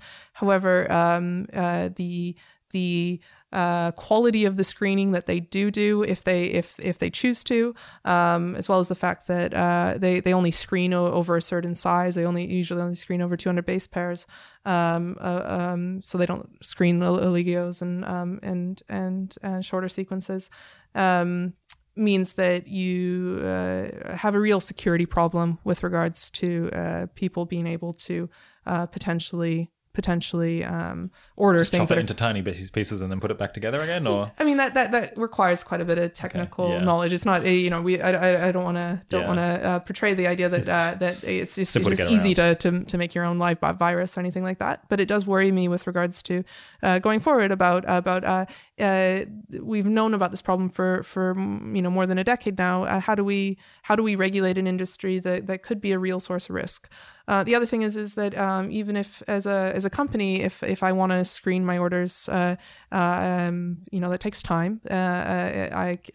What do I do with when I get a suspicious order? Is there a reporting mechanism in place? It's not totally clear if that's the case. You just phone them up and be like, so we noticed that this was smallpox. So I'm just curious what you were planning to do. It's an awkward conversation, perhaps. But it becomes a real security problem, and it also I also worry that if we don't govern or regulate this properly, what you'll do which is what a lot of countries have done, which is switch their orders to India and China, which don't have these types of oversight mechanisms even voluntarily in place. And so I feel like there's a lot of wins to be made with having Western countries lead on making this governance and regulation much stronger, working with DNA synthesis companies so that it's not an economic hit to them, making it so that the screening itself is much more reliable than what we see at the moment. And it seems like this is a problem that desperately has to be solved. I suppose there's problems with each of the solutions. I mean, if you create a big database of like all of the worst things, then that seems like it's a bit of a hazard as well, given that we don't have good computer security. I mean, you have to create a database of everything to compare it with, right? And so this comes into do you really want to stick that all in one place for someone to steal? Yeah, exactly. It's very hard, and so that comes into the problem of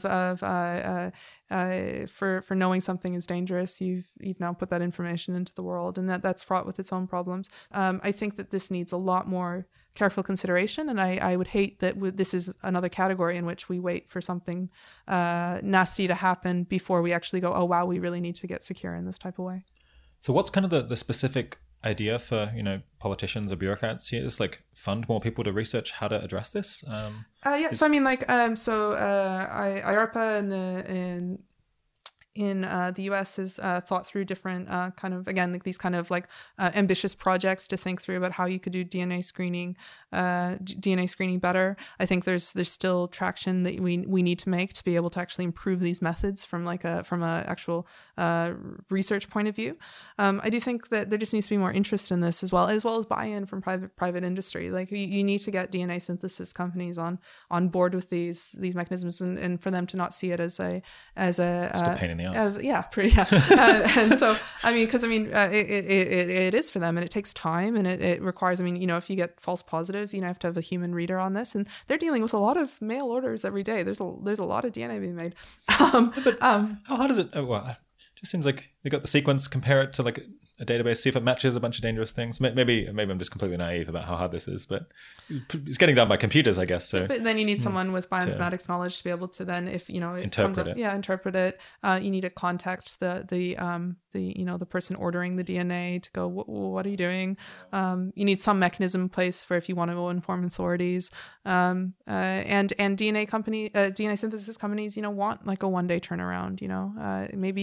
Maybe when you have enough, it's amazing. The cost of DNA synthesis has gone down exponentially. It's phenomenal to look at the graphs of how much this has been accelerated, which is a amazing thing for science. I mean, there's areas of biotechnology at the moment that are accelerating faster than Moore's law, and so like this field is just rapidly growing, and I am very excited about scientific developments. However, I think when it comes to thinking through nefarious actors and malicious ways of doing things, we really need to get on top of this, and we need to get on top of it soon. Yeah. Okay. So I know that IARPA was looking into this whole bunch. That was a couple of years ago. And still ongoing projects as well. It's an ongoing project. Yeah. Okay, so it hasn't died. But I guess we would like more people to be looking into it, and I guess trying to run with some of the ideas, just making sure that this area of research and policy design doesn't peter out. Yes, yeah, and then getting buy-in from companies themselves. Yeah.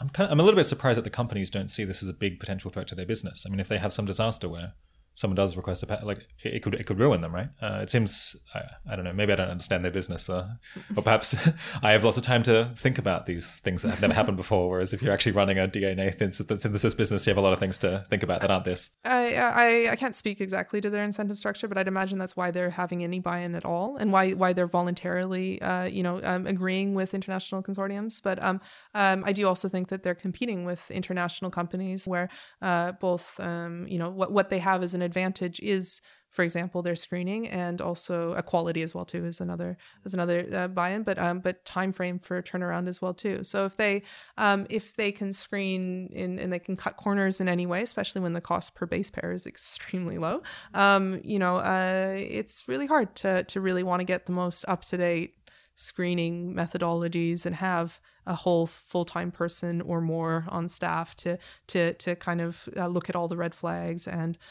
Yeah. So I guess the economist in me says, well, in that case, we need to say that these companies overseas that aren't following these regulations, they can't import things into your country until they follow the rules. I think in part, the EU is designed, for example, to allow you to have regulations that increase costs for your companies, but are good for the country without facing unreasonable competition from other groups that aren't following those regulations that are good for the whole world in neighboring countries. So, for example, the US could say, this DNA synthesis companies in China, you can't import stuff from them until they follow these screening procedures that meet our requirements. And then all the companies in the US have to follow these rules, which means that they're not at a competitive disadvantage against other companies if they do it. I mean, there's a whole bunch of implementation problems here, but I guess in principle that seems like it could work. No, that makes sense to me. And unfortunately, you're pissing off a whole lot of people. I feel like this would have been easier to do about 10 years ago when these companies were really just taking off. Now the sheer scale and size will make it very hard to get these through, but I think ultimately that is what we're going to need. There needs to be regulation and governance on that scale. There needs to be a way to implement it as well, and to control import as well too is another way that you can do this. I guess then you get leakage of someone who really wants to do something bad just leaves the country and goes to another country where they don't following the rules and gets it there. That's another concern is that if you actually want to do something, it's very hard to get to 100%. Exactly, yeah. But I think you can reduce a lot of the risks this way, and I do think it's an obvious area that we can begin to tackle. All right, what's next? All right, so that leads into thinking about dual use research oversight as well too. So dual use research of concern, which many of your listeners might be familiar with, is research that can be used for both good. Has good applications, but also can be used for nefarious purposes. And so there's been various prominent examples of dual-use research, especially in the last 10 years or so. For example, research on highly pathogenic avian influenza, where two labs actually, one in the Netherlands and one in the US, purposely modified avian influenza to become human-to-human transmissible. Avian influenza has a high mortality rate, much higher than your usual flu, but it isn't readily able to be caught person to person. Most people who get it are working in intensive agriculture or with wild bird populations. But they were able to modify the virus so that it could be airborne transmissible between a ferret model, which is what we use for influenza. It's a very similar respiratory system model for influenza, comparable to humans. So this type of research is dual use in the sense that we can understand things like how would a very dangerous virus become transmissible between humans. At the same time, publishing how those mutations happen and what modifications need to be made to be able to make it that way is extremely concerning from a point of view of someone taking that knowledge and information and then perhaps using it to create a biological agent that could cause a lot of harm. This type of research is very difficult to regulate and govern, and it's not only just difficult to regulate and govern, but like my colleague Greg Lewis has written on this before about unilateralist action of the fact that even if 99 out of 100 researchers decide I'm not going to modify flu viruses to make them more transmissible, all you need is one to do it and then publish it, and then that information is out in the world. So there's a bias towards information availability.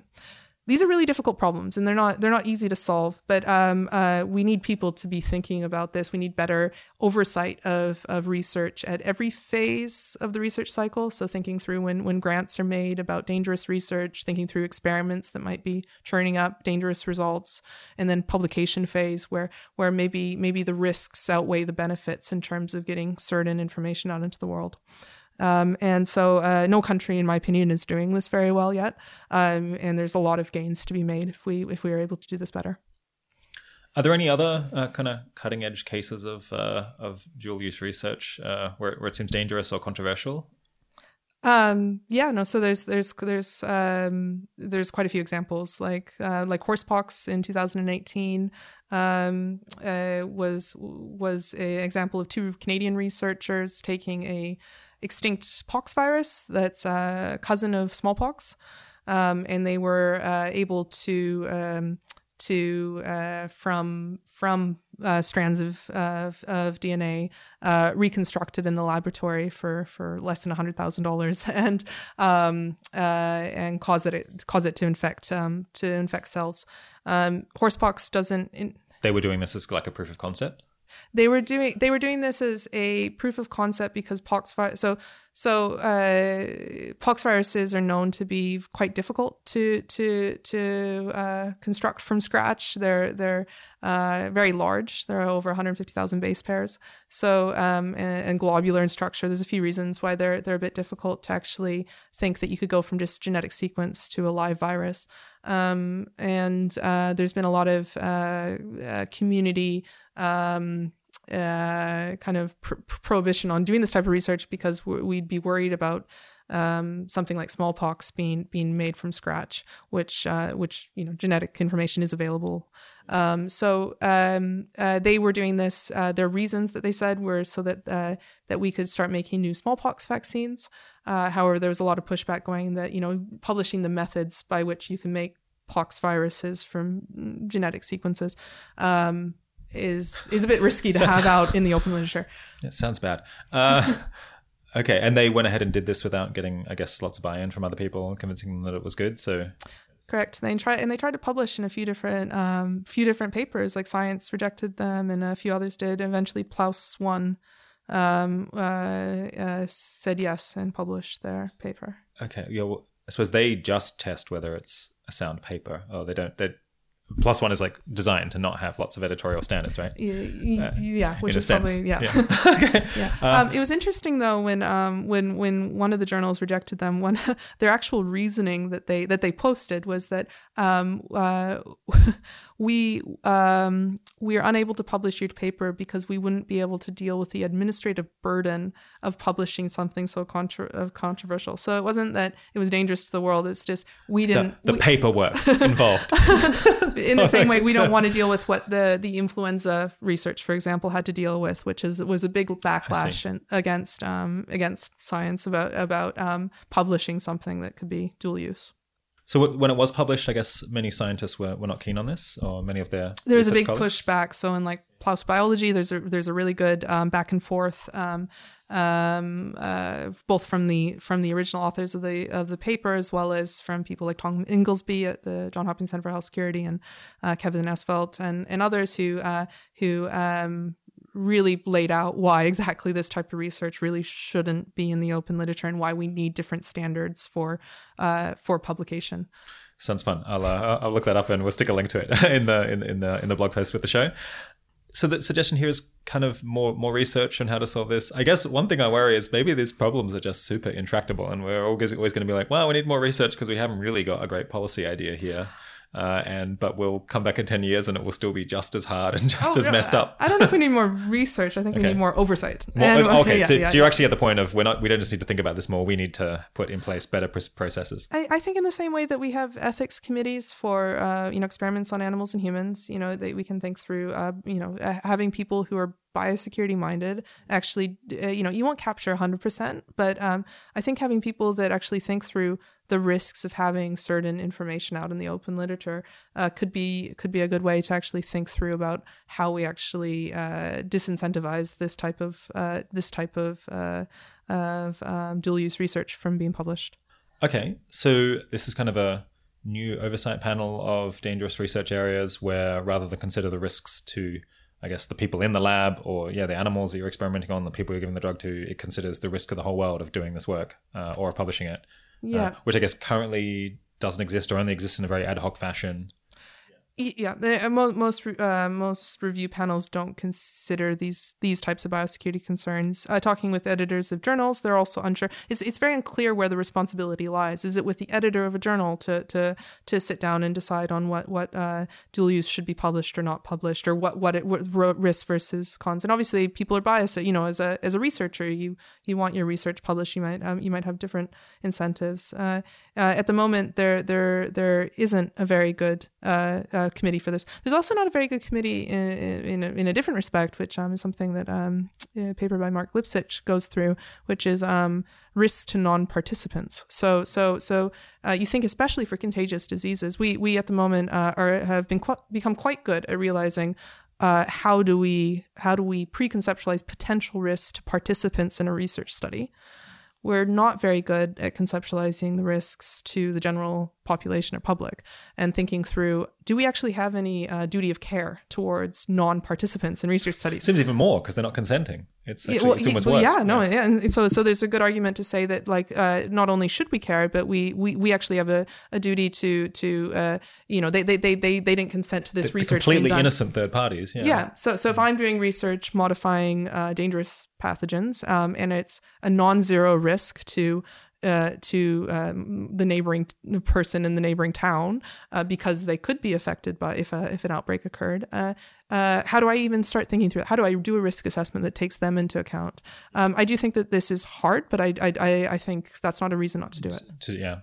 Doing nothing is a choice, and it's a choice to just not consider the risk at all, or to consider very ad hoc and inconsistent way. Yeah. And I guess allow people to shop around for whatever. The journal doesn't care. Well, that seems to be what happens. And so this unilateralist action is quite scary. It's always going to be biased towards information. Yeah. We should say some of this dangerous research should happen because even though it's dangerous, there's a high enough probability that it will produce some really useful information or lead to a breakthrough that will reduce risk even more on the other side. So you can have something that's very risky but is risk reducing on net in expectation. Yeah, and that's why the people forget that sometimes dual use research is dual because it's good as well too. It's not just waking weapons or something like this. But you're right. Actually, working out the net sign of a lot of this research can be really difficult. And I think though you can get at least a general sense for most research to some degree. If you really can't tell the sign, or if you're just super unconfident about it, then it doesn't seem like it's probably a top priority project, right? If you're just unsure whether this is good or bad for the world, I don't know. Why don't you find something that's good, that you're confident is good? Maybe, but I suppose you'd be like, well, it's a 55-45 scenario, but the 55 would be so valuable. I don't know. But it's hard. You can imagine people disagree. Is there anything more to say on this? Any unintended consequences we've got to avoid, or something specific that policymakers should be doing? Is there any individuals we should be funding? Who should we send money to?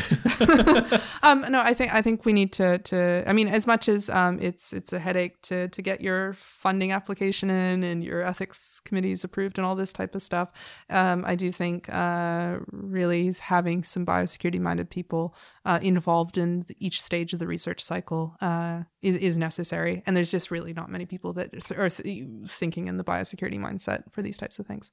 So. Okay, what number are we up to now? I've lost count. We're number 11 next. Okay, all right. Yeah, okay. What's number 11? Number 11 is doing pandemic tabletop exercises. And this is something I've become quite excited about over the last 2 years. It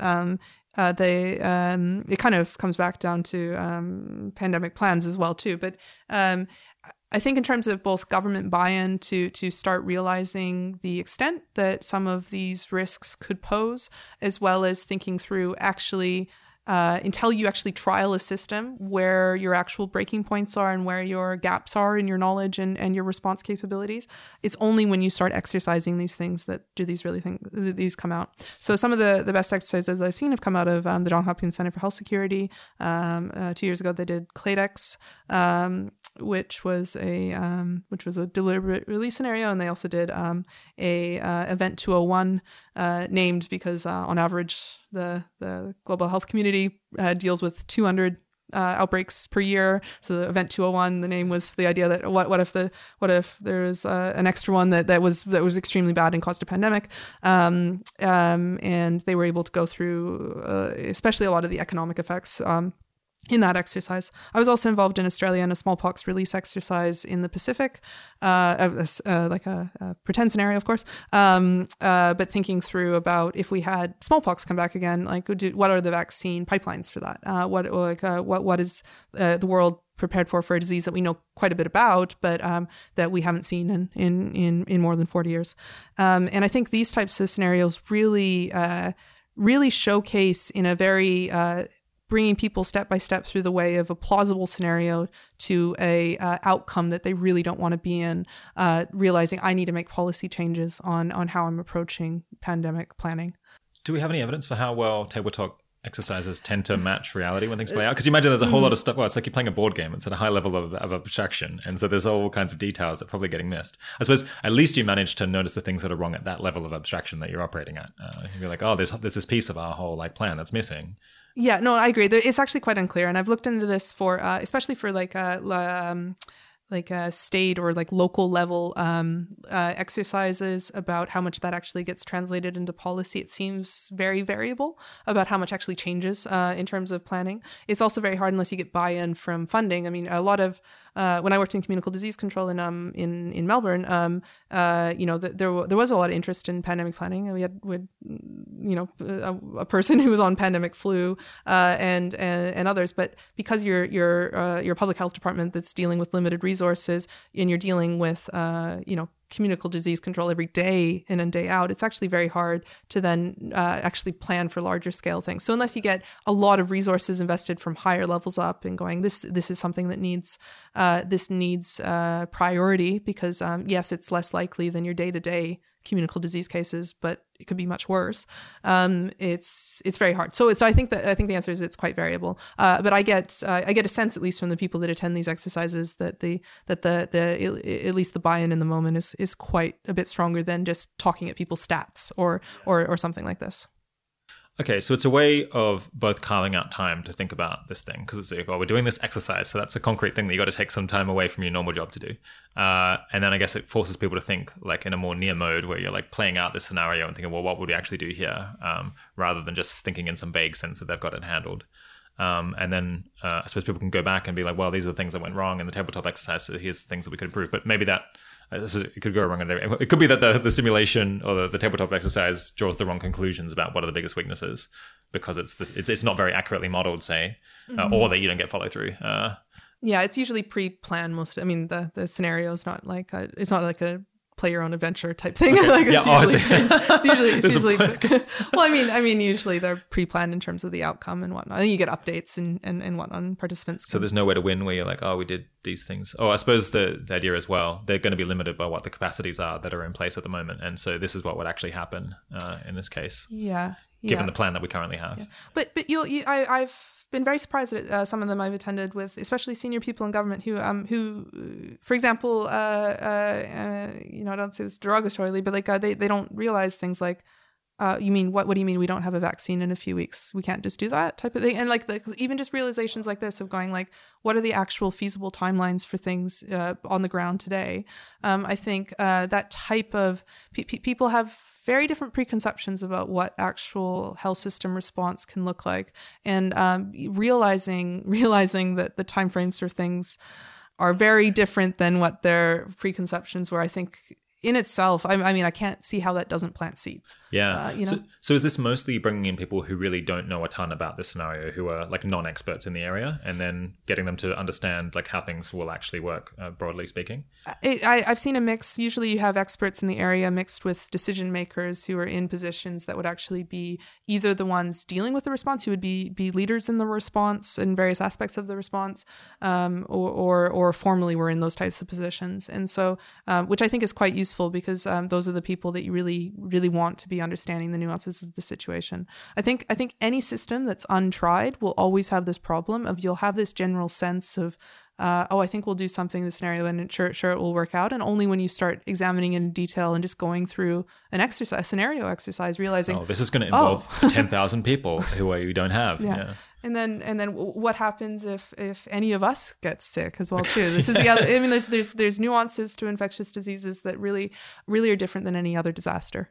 Yeah, are there any other pros or cons of this idea that you want to flag?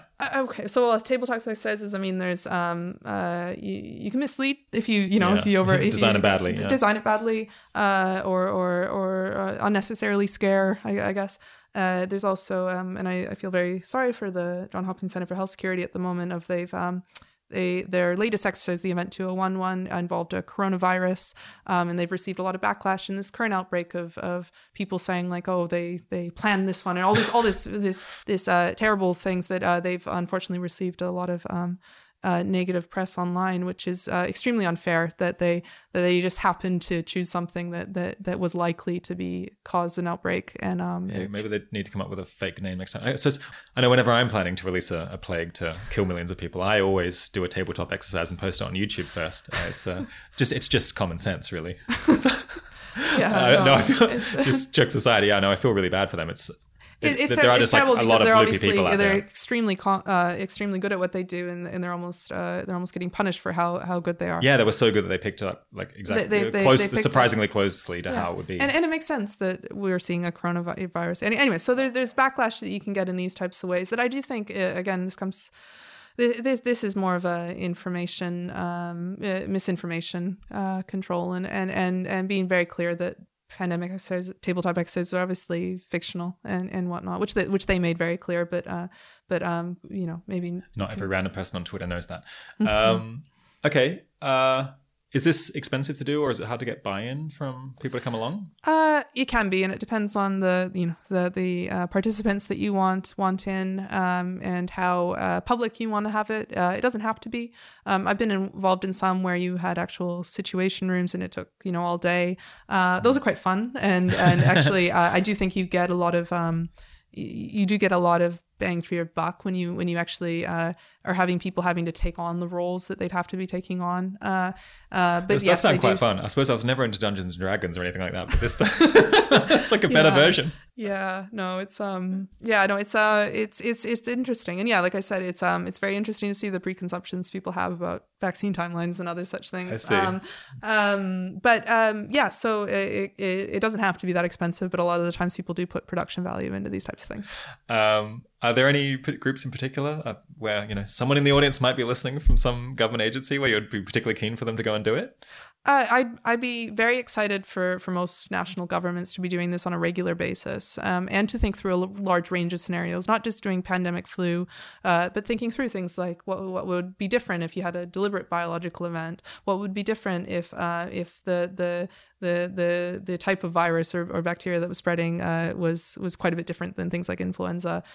What happens if we need to support other countries, or there's a lot of problems with misinformation. There's a lot of different scenarios that can happen with biological events, and so I think they're worth thinking through. Others that I think could be thinking through this quite a bit are essential services, so like electricity companies and other such things where you need a certain functioning level of staff to be able to keep things running. And it's amazing how when you start looking into this about how important it is to have kind of a not just whole of government response, which is talked about in this way in many circles, but also kind of the public-private partnerships where you'd need things like your electricity companies and others to be able to keep services going in a pandemic scenario.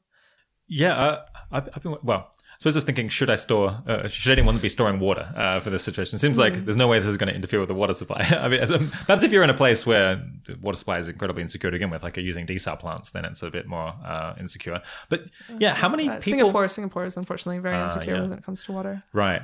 How bad do things have to get before we worry about whether the water and the electricity and the gas is going to keep flowing? Do we have any sense of that yet? Or is that one of the many questions that we should be trying to figure out? It's hard to know, but it's like people have done some estimates about worker absenteeism / if they're absent because they're either at home taking care of sick loved ones, they themselves are sick, or are they're too scared to go into work / if public transport or such things were affected, what are actually the bare minimum number of people that you need to keep things like electricity or water plants or waste collection going, or hospital services, which would obviously be a mainstay in such an event. And there are quite a few people that you need, and so the electrical grid is kind of a daily high wire act, or there's a lot of things that can go wrong with it, and it's impressive how much redundancy we have to try to keep it going. But well, one of the more things I've looked at before is things like cremation rates and other such things, which you'd have to also be thinking in these kind of there's more how do you dispose of bodies that would be infectious. Correct. Yeah. And thinking through that, and you need people to be able to be helping in this. And I think there's a lot more community resilience than people realize when it comes to widespread events. Because people rise to the occasion, sort of thing. Yeah, and there's people have worried before about healthcare worker absenteeism and whatnot. I mean, being a healthcare worker is putting yourself at risk because you're putting yourself into a scenario where it's higher concentration of the unwell. But it's amazing what you see in terms of the resilience of communities to actually power through and be able to keep coming into work and realizing the role that they're playing in keeping the entire response going. And I think there needs to be more kind of research done to make sure that those types of things can what are the minimum points, and what are the ways that we can keep that going for as long as possible, especially when you're thinking through larger scale events. Nice. All right. Number 12. Yeah. Okay. So the end. And so number 12 is a kind of wrap up one of, we need to coordinate all this. So coordination of all this, especially because we've talked through a lot of different aspects of this, and none of this, some of this may be just a standalone type of, things that a government would take on, or an industry would take on, for example, for the platform technologies or whatnot. But I do think there's something to be worthwhile said about a coordination role for different agencies. And this is something we've been thinking about from the UK perspective, is thinking through having things like a biosecurity leadership council. So at the moment we have a synthetic biology leadership council in the UK, and they work to help get evidence-based policy into the UK government and coordinate things within the synthetic biology community, and as well as in the policy scene. You could imagine that you could have a lot of biosecurity initiatives kind of undertaken the same way if you had a kind of convening body that kind of coordinated people, opposed to the kind of very spread out community that you have at the moment. The other is thinking through having a research and development center where you'd have this type of like biodefense of the 21st century being undertaken, as well as kind of a more formalized way in which you link up security and biological communities. So there's some roles in the US, for example, that really that link between, for example, like the FBI and the biohacker / biological industries communities, and is able to kind of keep this breadth of what is actually going on in developments in this space, as well as kind of more risks and security concerns as well too. Okay, so this is kind of creating new people who are responsible for making these and other good ideas happen. Yeah. Yeah. Is there a reason that there aren't people who are already responsible for this? I guess it's just cost money. There's a lot of things to worry about in the world, so this just hasn't reached the top of the list. Yeah, that's correct. I mean, like one thing, like in the UK, so there was a biological security strategy released in 2018. And one of the things it called for was someone to have oversight over dual-use research of concern.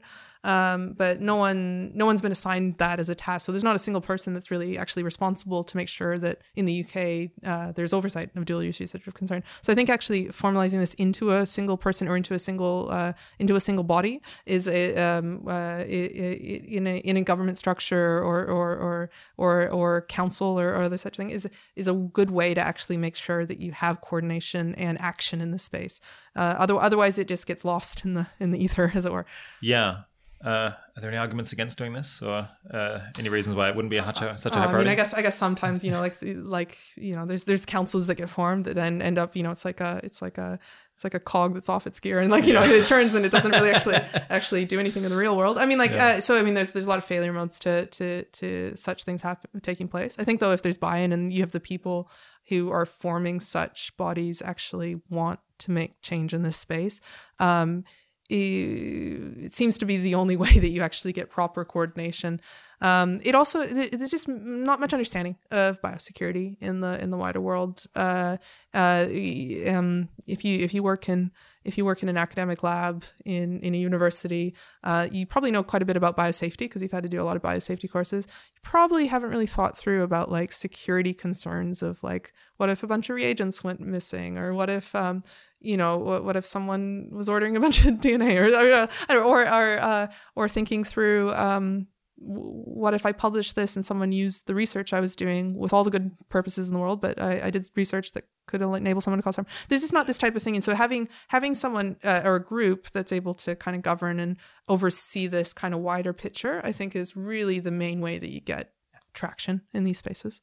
All right. Yeah. Do you want to do any prioritization out of this 12? Is there any one that you're particularly psyched about, that any that are more droppable, or?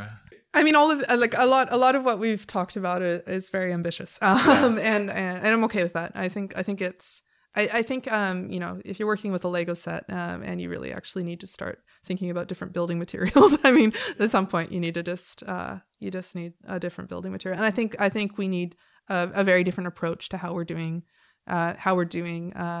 proper biosecurity going forward, especially for the risks that are possible this century. And so one that I've been most excited about recently is in that I think is on the kind of closest time horizon would be diagnostic testing, and metagenomic approaches, and doing kind of more ubiquitous metagenomic sequencing. So that covers your both biosurveillance side of things as well as testing in an outbreak and doing that kind of early outbreak response. But in general, I mean, from like a policy standpoint, I think having a more generic pandemic plan and kind of thinking through a bunch of different permutations could really get a lot of traction on potential scenarios that we might be faced with. How optimistic are you that some of these ideas might get up in the next couple of months, or at least in some countries, as people are the current pandemic focuses the mind? I think people are rightfully quite concerned when they think about this pandemic, and they think about the security that you think you have from a modern day health system really isn't able to deal with these types of scenarios. So I think there's a lot of interest in actually having solutions in these areas. Whether or not that interest will be translated into things like knee-jerk travel bans, or whether they'll be translated into things like a really fundamentally different approach to how we do vaccines and diagnostics. I remain cautiously optimistic. I mean, CEPI's announced that they're going for it. They've put the green light to four places to try to develop vaccines in 16 weeks. So if they could prove that, then it might give people hope that that timeline can just be reduced and reduced. I do think that these problems look big to people when they look at them, but I think that's a time to put your head down and not your hands in the air. Yeah. All right. So I guess getting into this has been a pretty big career shift from just being a normal doctor. Yeah. Did you ever just practice medicine in a hospital without any particular focus on this kind of thing? Yeah. I did clinical for 5 years, and then communicable disease for just under a year. Yeah, are you glad you shifted? It sounds like 80,000 hours might have been kind of actually responsible for you ending up doing this. How should we feel about that? Are you happier in your life? Or? Yeah, no, I massively credit 80,000 hours for being easily Googleable when I needed it, and very much so. I was searching for a while, for more than a year, trying to find what specialty fit my interests, before realizing like I loved clinical medicine. I really did love it, but it also felt very limited, and I was not able to articulate that until reading some articles on 80,000 hours about this is why. It's because doing shift work in a hospital always means that you no matter how efficient you are and how good you are at applying clinical guidelines, you're just seeing one patient at a time. And so I'm really glad to have shifted. I feel like not only have I moved into an area where you can make a big difference, I actually feel really excited about putting a career into actually protecting against these types of risks, because it worries me that we really are not prepared for large scale pandemic events, and what that could mean for people alive today, what that could mean for our long-term future. And I really hope that I can contribute to the space in some positive type of way.